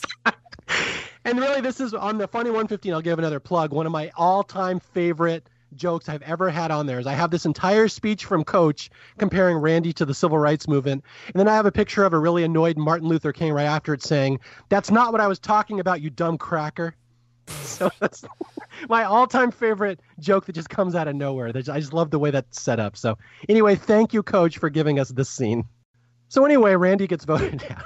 Not only does Randy get voted out, I should point out that Coach votes for him. With a nice little number in the corner. Yeah, the huge speech. He's going to fight for Randy. I'll be the one who will fight for the young man, for Randy, for the downtrodden. I'll fight for the underdog. And then Randy is voted out when Coach votes for him. Oh, my God. Well, we also get some fun other stuff in this tribal council. Paul, I'm sure you loved the exchange between Sandra and Jeff about the machete. Yeah, she's on fire here with what she says, and then obviously I think she like kind of even realizes she like oversteps her bounds with the Coach stuff. So Sandra's in full effect this tribal. Well, it's actually funny because Coach is going to overreact to this. Like, we go to tribal council. It's strange that Coach would overreact to something. I know, right? But yeah, so it's all about how the machete left and how there's no work ethic and what it grew legs and walked off. Yeah, I was going to set Paul up for that. Paul, you're the one that does the voice, right? Sometimes, if I feel like it. All right, so you don't feel like it. Okay. Nope. So anyway, yeah, and then Sandra says, like someone says, is there a leader here? And Sandra says, well, sometimes there's a leader, and usually it's Rob. But sometimes if Rob doesn't do it, then Coach will step up and tell us to do stuff. But I look over there, and Coach is off there doing nothing or like gathering firewood. And see, it's like not even that bad a slam, but Coach takes it so personally, and they start bickering. And like you'd think it's just like the innocent little conflict between two people, but Coach is going to go into a full-on sugar nervous breakdown next episode over this scene. Remember when Coach said everyone was having breakdowns except for him? Well, yeah, that was up until now. He had to wait until it was his turn. So yeah, Randy is voted out 9-1, and Randy's one vote is a warning shot across Boston Bob's bow just to warn him he better get rid of Parvati. And yeah, so that's it. So Randy gets off, and is he the first person in Survivor history to throw his buff into the fire? I kind of forget here. Yeah, he did it before Redemption Island was doing it. Yeah, so he's a trendsetter here. He did. Yeah, and so Randy is voted out 9-1. It's unanimous. He just never fit in. He was the weakest guy. And in his final words, he basically said he hates every one of them. He said, the only people I even care about out there are Coach and Jerry. At least I hope they do well. I hope something good happens for them. I suspect they're going to be out here right after me. And he's like, I just cannot relate to these younger people in this game, like these girls in particular. He always calls them teenagers. These teenage girls on my tribe, I have nothing in common with them. We have no conversations about anything. And he's like, it's nothing against me, nothing against them. It's just we come from entirely different worlds and mindsets, and we can't have conversations. So he's like, that's half the tribe I can't even talk to right off the bat. So he was so disgusted, and that's obviously why he threw his buff in the fire. He didn't really want to count this as part of his Survivor experience. He made no acknowledgement of being part of Heroes versus Villains. I'm specifically not asking him to do an intro for one of these episodes because I know he hates Heroes versus Villains so much. He disavows it. He absolutely hated Boston Rob. Randy is quite a piece of work, and he came out of this season so disillusioned. He hated everything about it. I know that. Yeah, I know this was sort of the straw that broke the camel's back when it comes to the show in general. Randy has come back into the scene due in part to his appearances on RHAP, but he, I think for a while, just sort of like put the show at arm's length because he did not enjoy his time on Heroes versus Villains at all. And unfortunately, that's a bit of a string so far. I think next episode, when Sari gets the boot, that might pick things up again, considering that, again, she's going to come back. But these first 3 boots, they didn't necessarily leave the game in the best mental state. They were not the happiest. And the fact that the 3 of them have not appeared on our screens again since this point is very indicative. Yeah, and it's interesting because we've come such a long way from that first episode that was so fun and upbeat and iconic. And then episodes 2 and 3 are kind of bummers. Like, it's sad to see these people go. Yeah, it's like the tonal shift almost gives you whiplash. Like, whoa, like what kind of season is this already? So, yeah, episode 4 is the one where it maybe gets a little more fun. But, yeah, I've always thought, again, that this, like Jay said, this season's reputation for being awesome funness is a little overblown because it's really not in most of these episodes. Well, I think that when you in All Stars, again, they voted out Tina first because, Sabogo went to Tribal Council. She was a winner. There was this clear sort of agenda, right? And everyone sort of knew it. And, but you can sort of follow it up, like even though Rob C took his boot really hard when Shapira finally went to Tribal Council, like in the end, you can realize it was not a personal necessarily thing. It was, they were voting in a certain way, right? Whereas we've already established that that's not necessarily the case here. Like here, they're not toppling winners. They're toppling people. They're toppling persona. They're toppling stigma. And so I feel like if that's the case and you've got all returnees, I feel like there's nothing but hard feelings for the returnees that go first. Yeah. No, I think that's absolutely 100% correct. So with that, we lose Randy, and we're about to go. Wait. I also want to point out, and this doesn't necessarily have to do with Randy, but I remember seeing an interview with Colby, I think, and Colby was talking about how, like, in Heroes versus Villains, like, they couldn't wander super far off of their camp.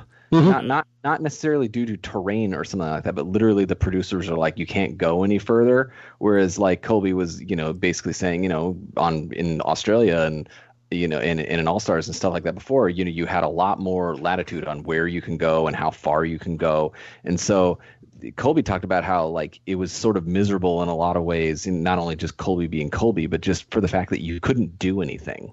Mm-hmm.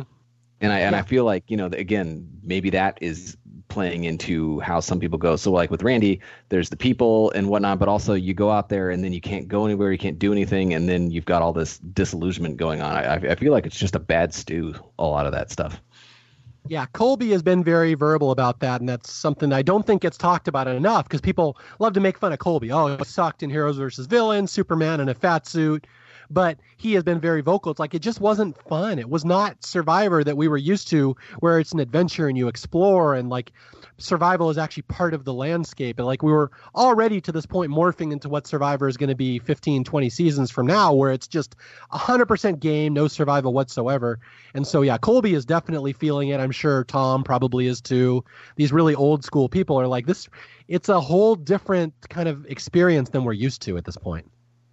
And I will say, so they told Colby he couldn't go far, and they made that same mistake in Panama when they said you can't go far, but Bruce didn't hear them, and Bruce heard can't go. I'm just going as many dad jokes as I can here. All right. And as a medical student, Candace finds that very alarming. Yes.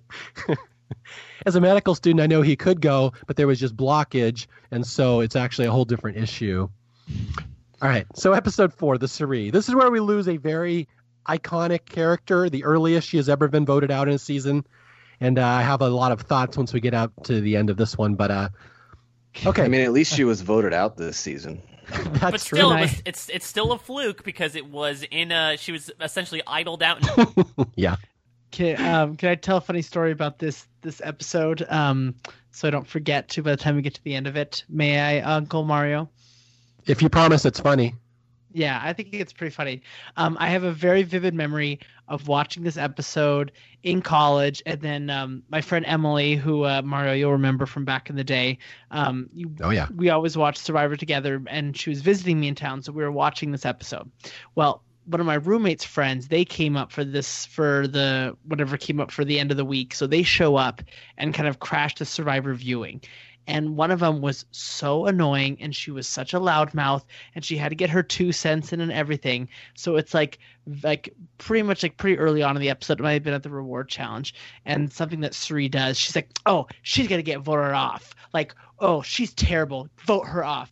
And we were getting so mad, and my friend's like, you know what? She's actually in a majority alliance, so there's no way she's going home tonight. Like, we're just like trying to shut up, dumb girl who shows up and is, she's talking about all her drunk escapades and all this stuff, and she's like commenting on Survivor how Suri's gonna get voted off. And then by the end of the episode, we had to sit there and listen to how she was right about that. All right, I approve. That was a funny story. Thanks. Are we sure that this drunk girl wasn't the infamous Miss Yei, the Survivor Heroes versus Villains spoiler? Perhaps. I never thought about that. Paul, you run in different circles. Yeah. All right. By the way, hi, Emily, if you're listening. Okay, so episode 4, the Suri one. This one starts with Coach, who has never had a nervous breakdown, having a nervous breakdown.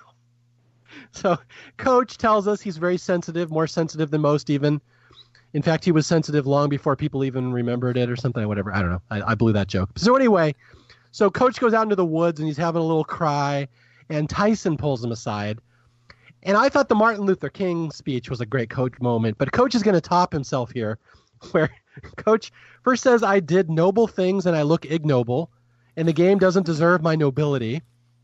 And it's basically Coach crying and Tyson hugging him and reassuring him, and they're throwing around more mans and dudes than in a scene of basketball at this point. It's the weirdest scene. It's like, I love you, man. I know, dude. I can't take this, man. I know, dude. I'm here for it. Like, it's really like basketball, if you guys know what scene I'm talking about. And then Coach Tyson says, I'll coach you through it, which, as we remember, Tyson always wanted to be the coach after Coach left. So he's come full circle here. Yeah, though I will note, does that mean, if we're using a basketball reference, that Sandra was able to successfully psych Coach out? He couldn't make his shot? She did, yeah. She hit some Coach Chi against him and psyched him out, to the point that he yelled and fell over and threw the ball. I mean, this is just fantastic. For all the mans and dudes, Tyson is such a straight shooter where he says, you know what, like, I could tell you some things that you might need to improve on, and Coach says, oh, yes, please, and he just goes straight into...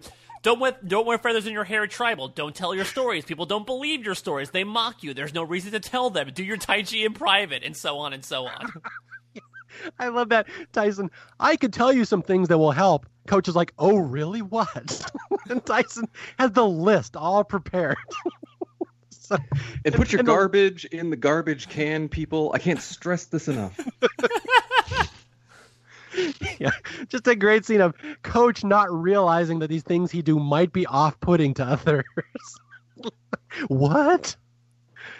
So anyway, Coach tells Tyson he might want to quit. He wants to quit the game. He wants out of here. Like, nobody's ever hurt him as much as Sandra. And again, Sandra's been way meaner to other people in the past. I don't know why this one set him off so much.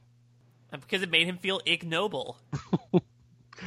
All right, so Coach has his little cry session out in the woods, and Tyson, coaches him through it, and then Rob has to come reassure Coach, and Rob's like, he had a little sob session out in the woods, and Coach is like, I just want to hang out with you, Rob. Can't we sharpen each other?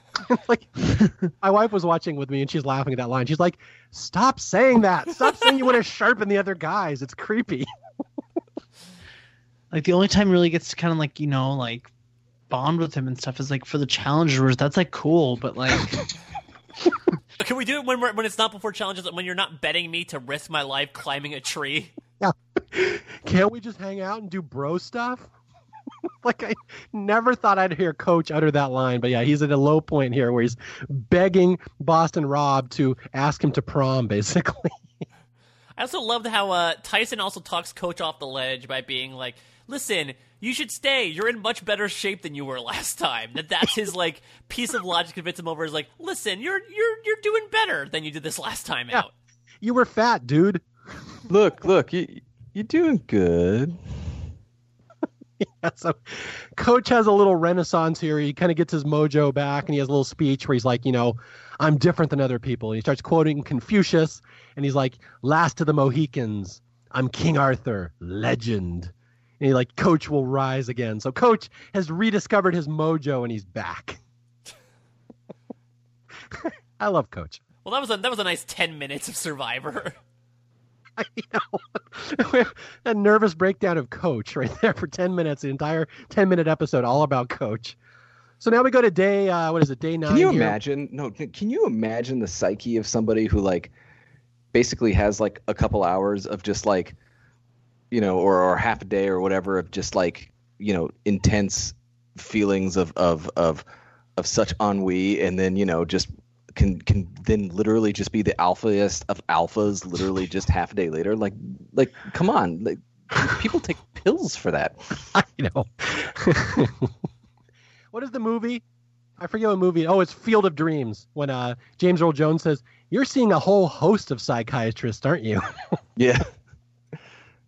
All right, so yeah, we're going to reward challenge in episode 4 here, and this is one where they get to go through the Sears catalog and pick the items that they want to win in the reward. It's one of these kind of old classics, and this is where we go to the sliding through oil and picking up the numerical balls challenge. Yeah, I mean, this is basically an excuse for the heroic men to oil themselves up, and for some nice eye candy to occur. And yeah, I mean, I don't know. There's really nothing here, in my opinion. It's more one-on-one matchups, but they pale in comparison to what we had last episode. Yeah, I mean, it's a fun scene, and it's featured very heavily in the opening credits, and everyone remembers the shot of James all oiled up. Like, my God, that guy's ripped. When he's like, looks like one of these Greek wrestlers. Like, wow, that guy's ripped. Yeah, it's a fun scene. They all slide. The villains end up winning it. There's some close matchups, but I will point out for people who like background jokes, if you watch this scene again, watch Courtney in the background goofing around and eating the oil, which is just little funny things Courtney's always doing in the background. I think that's like a full day's worth of calories for Courtney, so it was very helpful. But Jeff, do I take this oil back as well? Yes. Candace, the medical student, was quick to tell her that you shouldn't eat that. All right. Thank you, Candace. All right, so the villains win the reward. Tyson ends up with the thing, and they get the Sears items. And this is where the game is kind of going to go to the next level, because we're going to start introducing idols into the season. And I should point out, we've gone 3 whole episodes, yeah. And before that, Coach's spirits are lifted, and he says he has no plans of changing who he is, despite the first quarter of this episode being about Coach saying, you know what, I really need to change my persona so that, it helps my game out here. He says, nope, I didn't learn a lesson. Time to go back to doing kung fu, karate moves. Yeah, so that is what he learned, is that the best way to recover from being made fun of things that he's doing is do them more. Martin Luther King once said. All right. So anyway, we go back to camp, and like I said, we've gone 3 whole episodes without a hidden immunity idol, and it's been fantastic. But our luck is going to change, because now they're going to start clogging up the episodes. And again, there's a lot of this Russell and Rob and Russell and idols, and it's going to fall into the same stuff we kind of got sick of last season. But it's going to start here where the villains go back to their camp, and they have their tools they won from Sears. And Coach, of course, like you said, has his mojo back. He is back absolutely unequivocally. Yes, I'm back. And when they're at camp, Russell opens up this knife, the sheath of a knife they got in the tools, and an idol clue falls out onto the ground. And this is going to stir up a lot of drama in the villains camp. Now, the question I have is, Russell very clearly showed and gloated about it multiple times that he was able to find an idol without a clue. You'd have to assume either A, he's been searching but in the wrong places, or B, the producers didn't hide an idol yet until they got this reward? It's possible. Yeah, I don't know. Is there behind-the-scenes info on this? Has he said he was looking for idols? I don't know. That would be my assumption, considering he was doing it on day 1 in Samoa. If he's replicating everything else about his game, why not that? Yeah. Okay, so maybe there just wasn't one. I just think this is a crazy idea that we have to wait 4 episodes to start looking for idols.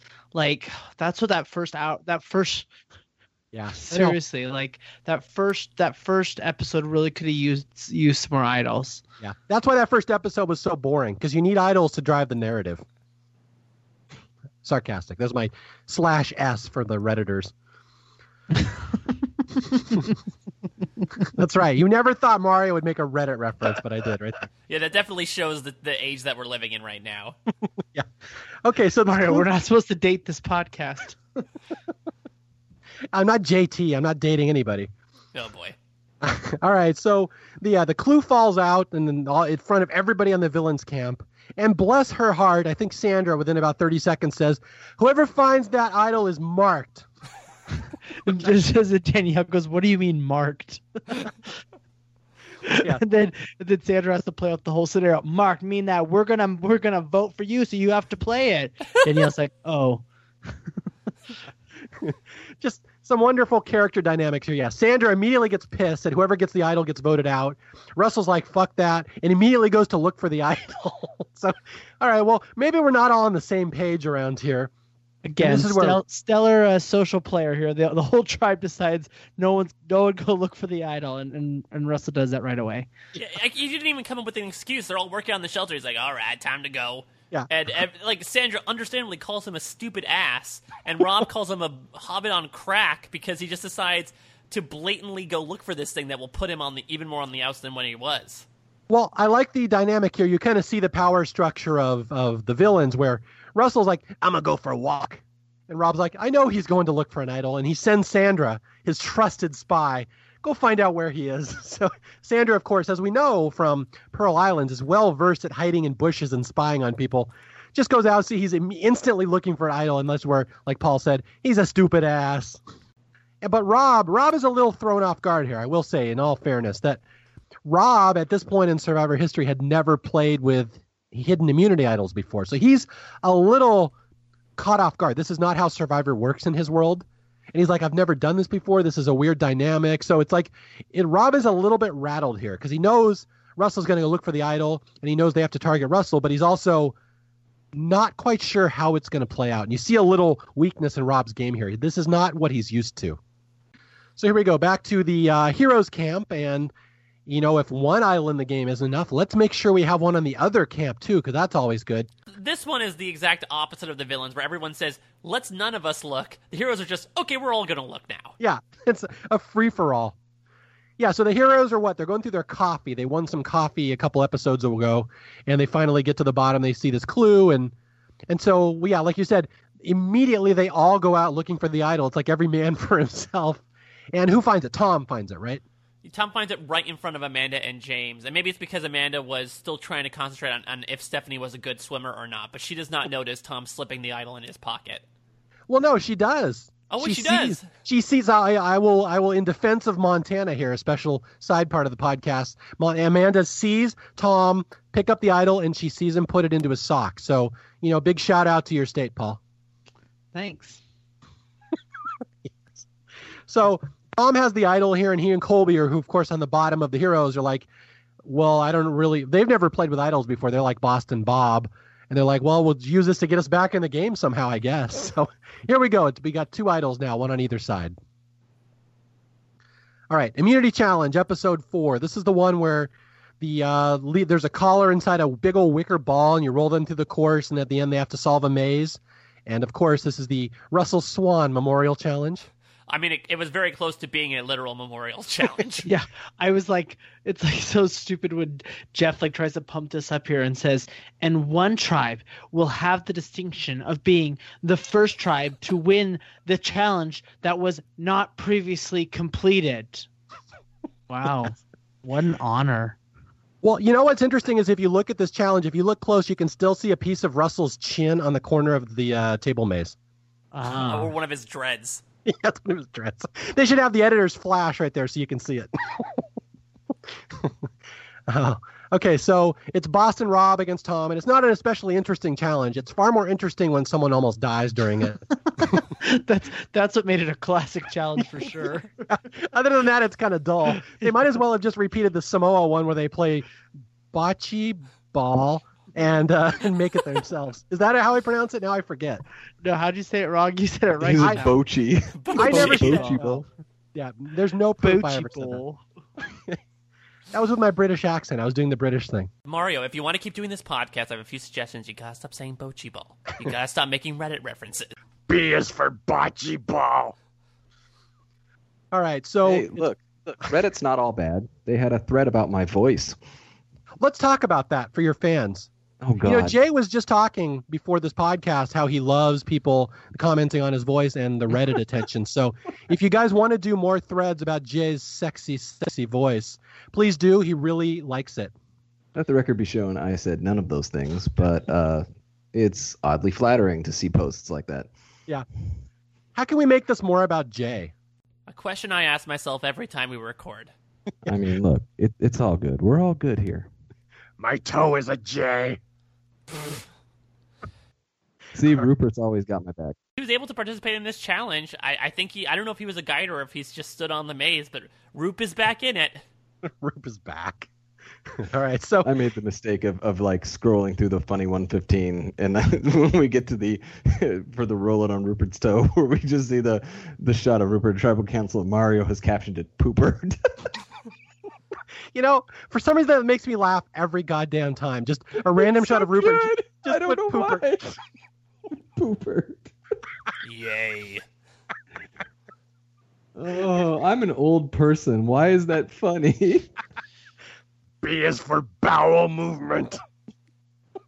All right. We're getting giddy now. It's late. All right, so the villains win this challenge with Boston Bob, gets them through the table maze, and nobody dies, so it's nice. So we are going to Tribal Council, and it's going to be either Colby or Tom for the heroes. As we saw before, it's really 6 against 2 at this point. So and Tom has the idol. So this is where the next 15 minutes leading up to Tribal Council is all about if they're going to split the vote, who they're going to vote for, and how it's going to work. Yeah, though JT is already showing some hesitation, especially with medical student Candace. He feels like Tom and Colby are more straight shooters, more solid guys, and these other people are more flippant, which I think is going to cause him to make his own flippant move later on. But they plant some seeds here in terms of JT's hesitancy to his current situation, his current alliance of 6. Okay, this is a very complicated vote, how it goes down. It gets planned. There's like 3 different storylines, and it all culminates with Suri getting voted out.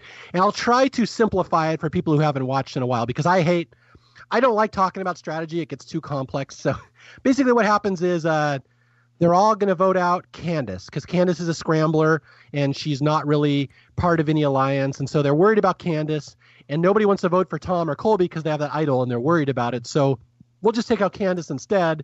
And then what is it?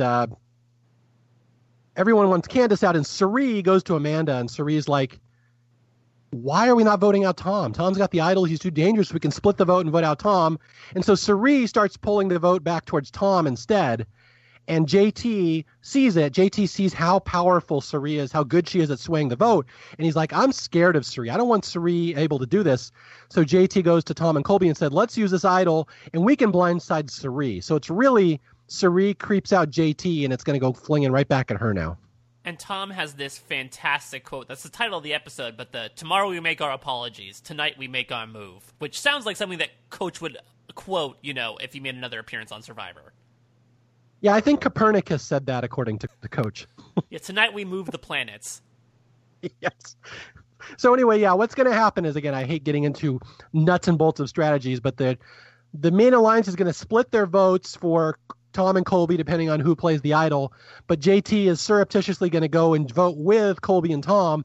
So all of a sudden they have 3 votes instead of 2, and they're basically going to pull the rug right out from Suri, and she does not see it coming at all. I mean, this was so, it sucks because of all the people, it sucks to see Suri go out due to this move, but I was so rooting hard for Tom and Colby at the time that I was elated by this move. I was kissing JT's feet that he decided to just randomly make this move. It made me sad, of course, in the next episode when he flips back immediately and sends Tom out, but these guys were not only able to survive another day, but they correctly played an idol when their era did not have idols in it whatsoever. Yeah, this is kind of a polarizing episode in Survivor history because it really depends on, like you said, if you're rooting for Tom and Colby, it's a really cool moment. If you're rooting for Suri, it's a really bad moment. If you just like unpredictable votes, it's a cool moment. If you like idol plays, it's a cool moment. I personally happen to have a grudge against Suri, and I've said this before, that as much as I like her as a character, I always feel when she's in the game, it makes the season worse because she has a habit of banding together the not important players, not interesting players, and they take out all the interesting players, and she's really good at it. And so you end up with people like Amanda and Danielle in the finals when Suri's around. So that's always my beef with Suri. So I was thrilled. Again, as much as I like her, I think the seasons are better without her in it. So I was a big fan of this vote, but I could see why people might not like it as much.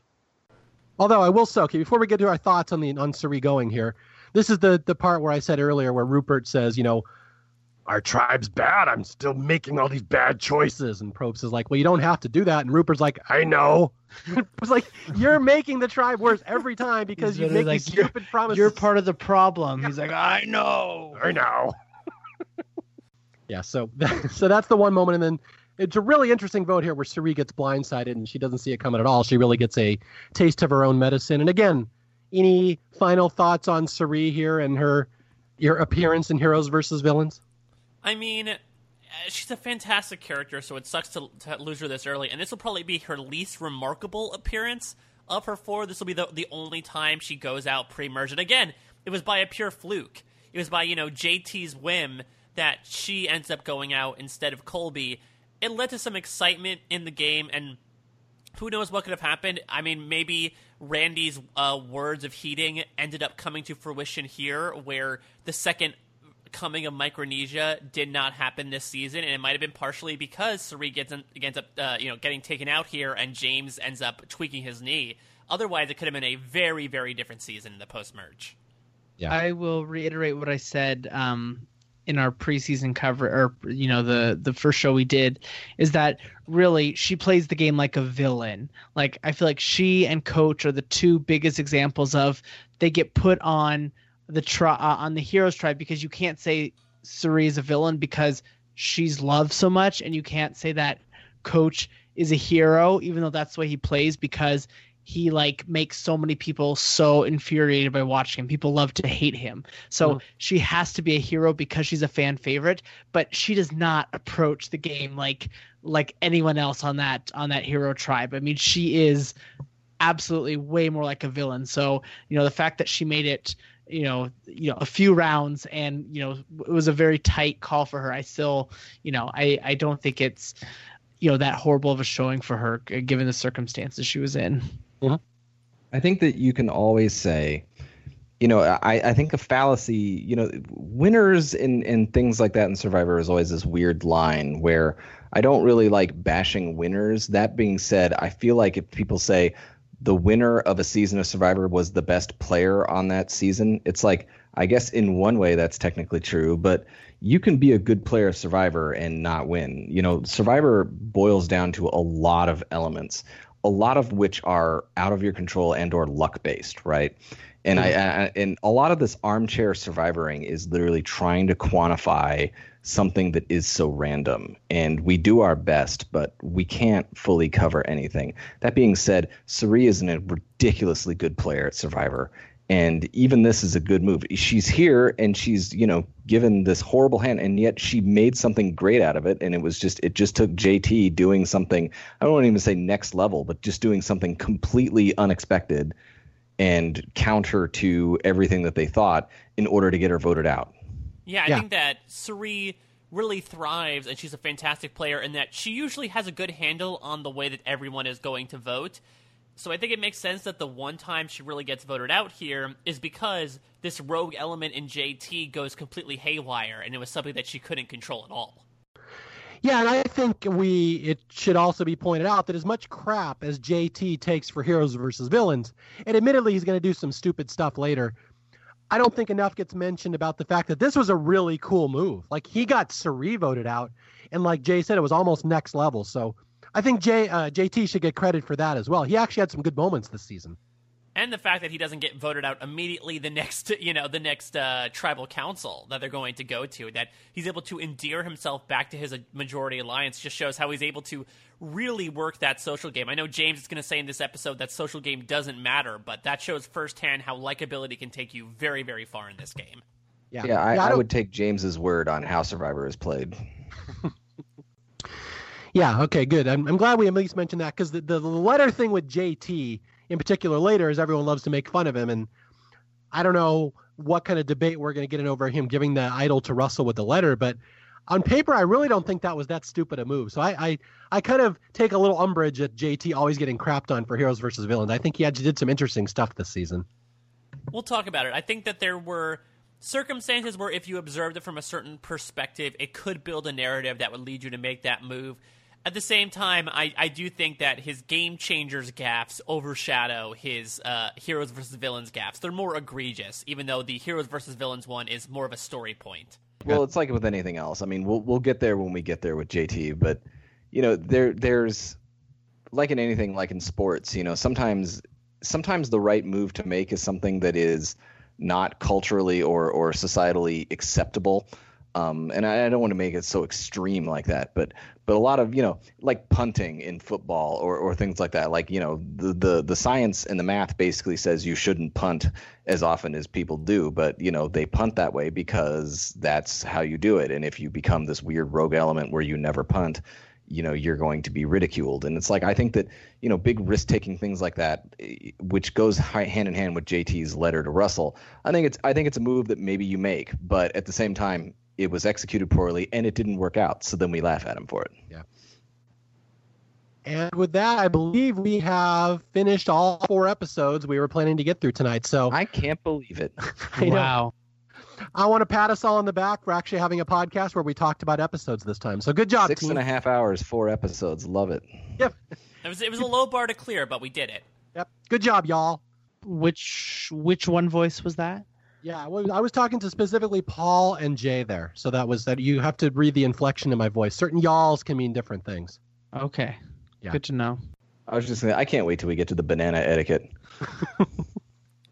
Yeah, and it was not what Jerry was doing when she was talking to Coach, just to clear that up. Yeah, this is a really interesting next set of episodes because it's really where this Russell versus Rob rivalry becomes the villain storyline and how it's going to essentially lead to this odd thing where the heroes are still going to kind of collapse in James hurting himself and Tom going, but the villains just completely start shooting themselves in the foot with the big Tyson kerfuffle, which I'm sure we'll have a lot to talk about there as well. Then Russell getting the votes together to get out Boston Rob, and the heroes are able to keep winning challenges to make it 5-5 at the merge.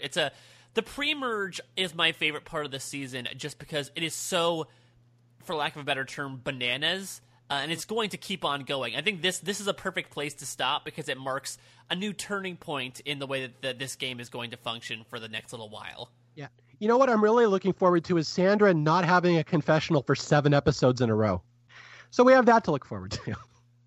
All right, I will just wrap it up. And again, thank you again for tuning in and for your patience in between episodes. We know it takes a long time between episodes. And I will say, just in our defense, the reason why it takes so long between episodes is that it's really quality control, is that I will only record Historians if we all can be here and we're all ready for it and our schedules all line up. And unfortunately, that gets tough with how busy all of us do. Mike and I do tons of podcasts and other stuff. I know Jay works as his school play, and Paul is a teacher, and also you still do podcasting as well, right? Do you still do other stuff? Very rarely, once in a blue moon.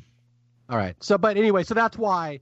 So the reason there's delays in episodes is because we don't just crank out crap just to have stuff out. Like, I make sure everything's going to be real good. So again, thank you for your patience. And as always, until next time, I'm Mario Lanza. I'm Jay Fischer. I'm Mike Bloom. I'm Paul Asleson. And we will talk to you guys pretty soon for Heroes versus Villains Part 3. Until then, poopert. There's nobody out here that's honorable. There's nobody out here that's honorable anymore, except for me. I hate to pontificate about that, but, Martin Luther King says that the greatest measure of a man is not in the way he handles times of comfort, but in the way he rises with controversy and challenge. There's always hope. The last thing we have in life or in this game is hope that the impossible happens, that we dare to dream that Randy's going to wake up in this camp tomorrow. So yes, there's still hope. While I still have a breath and a brain cell in my brain, I will fight for him. Yeah.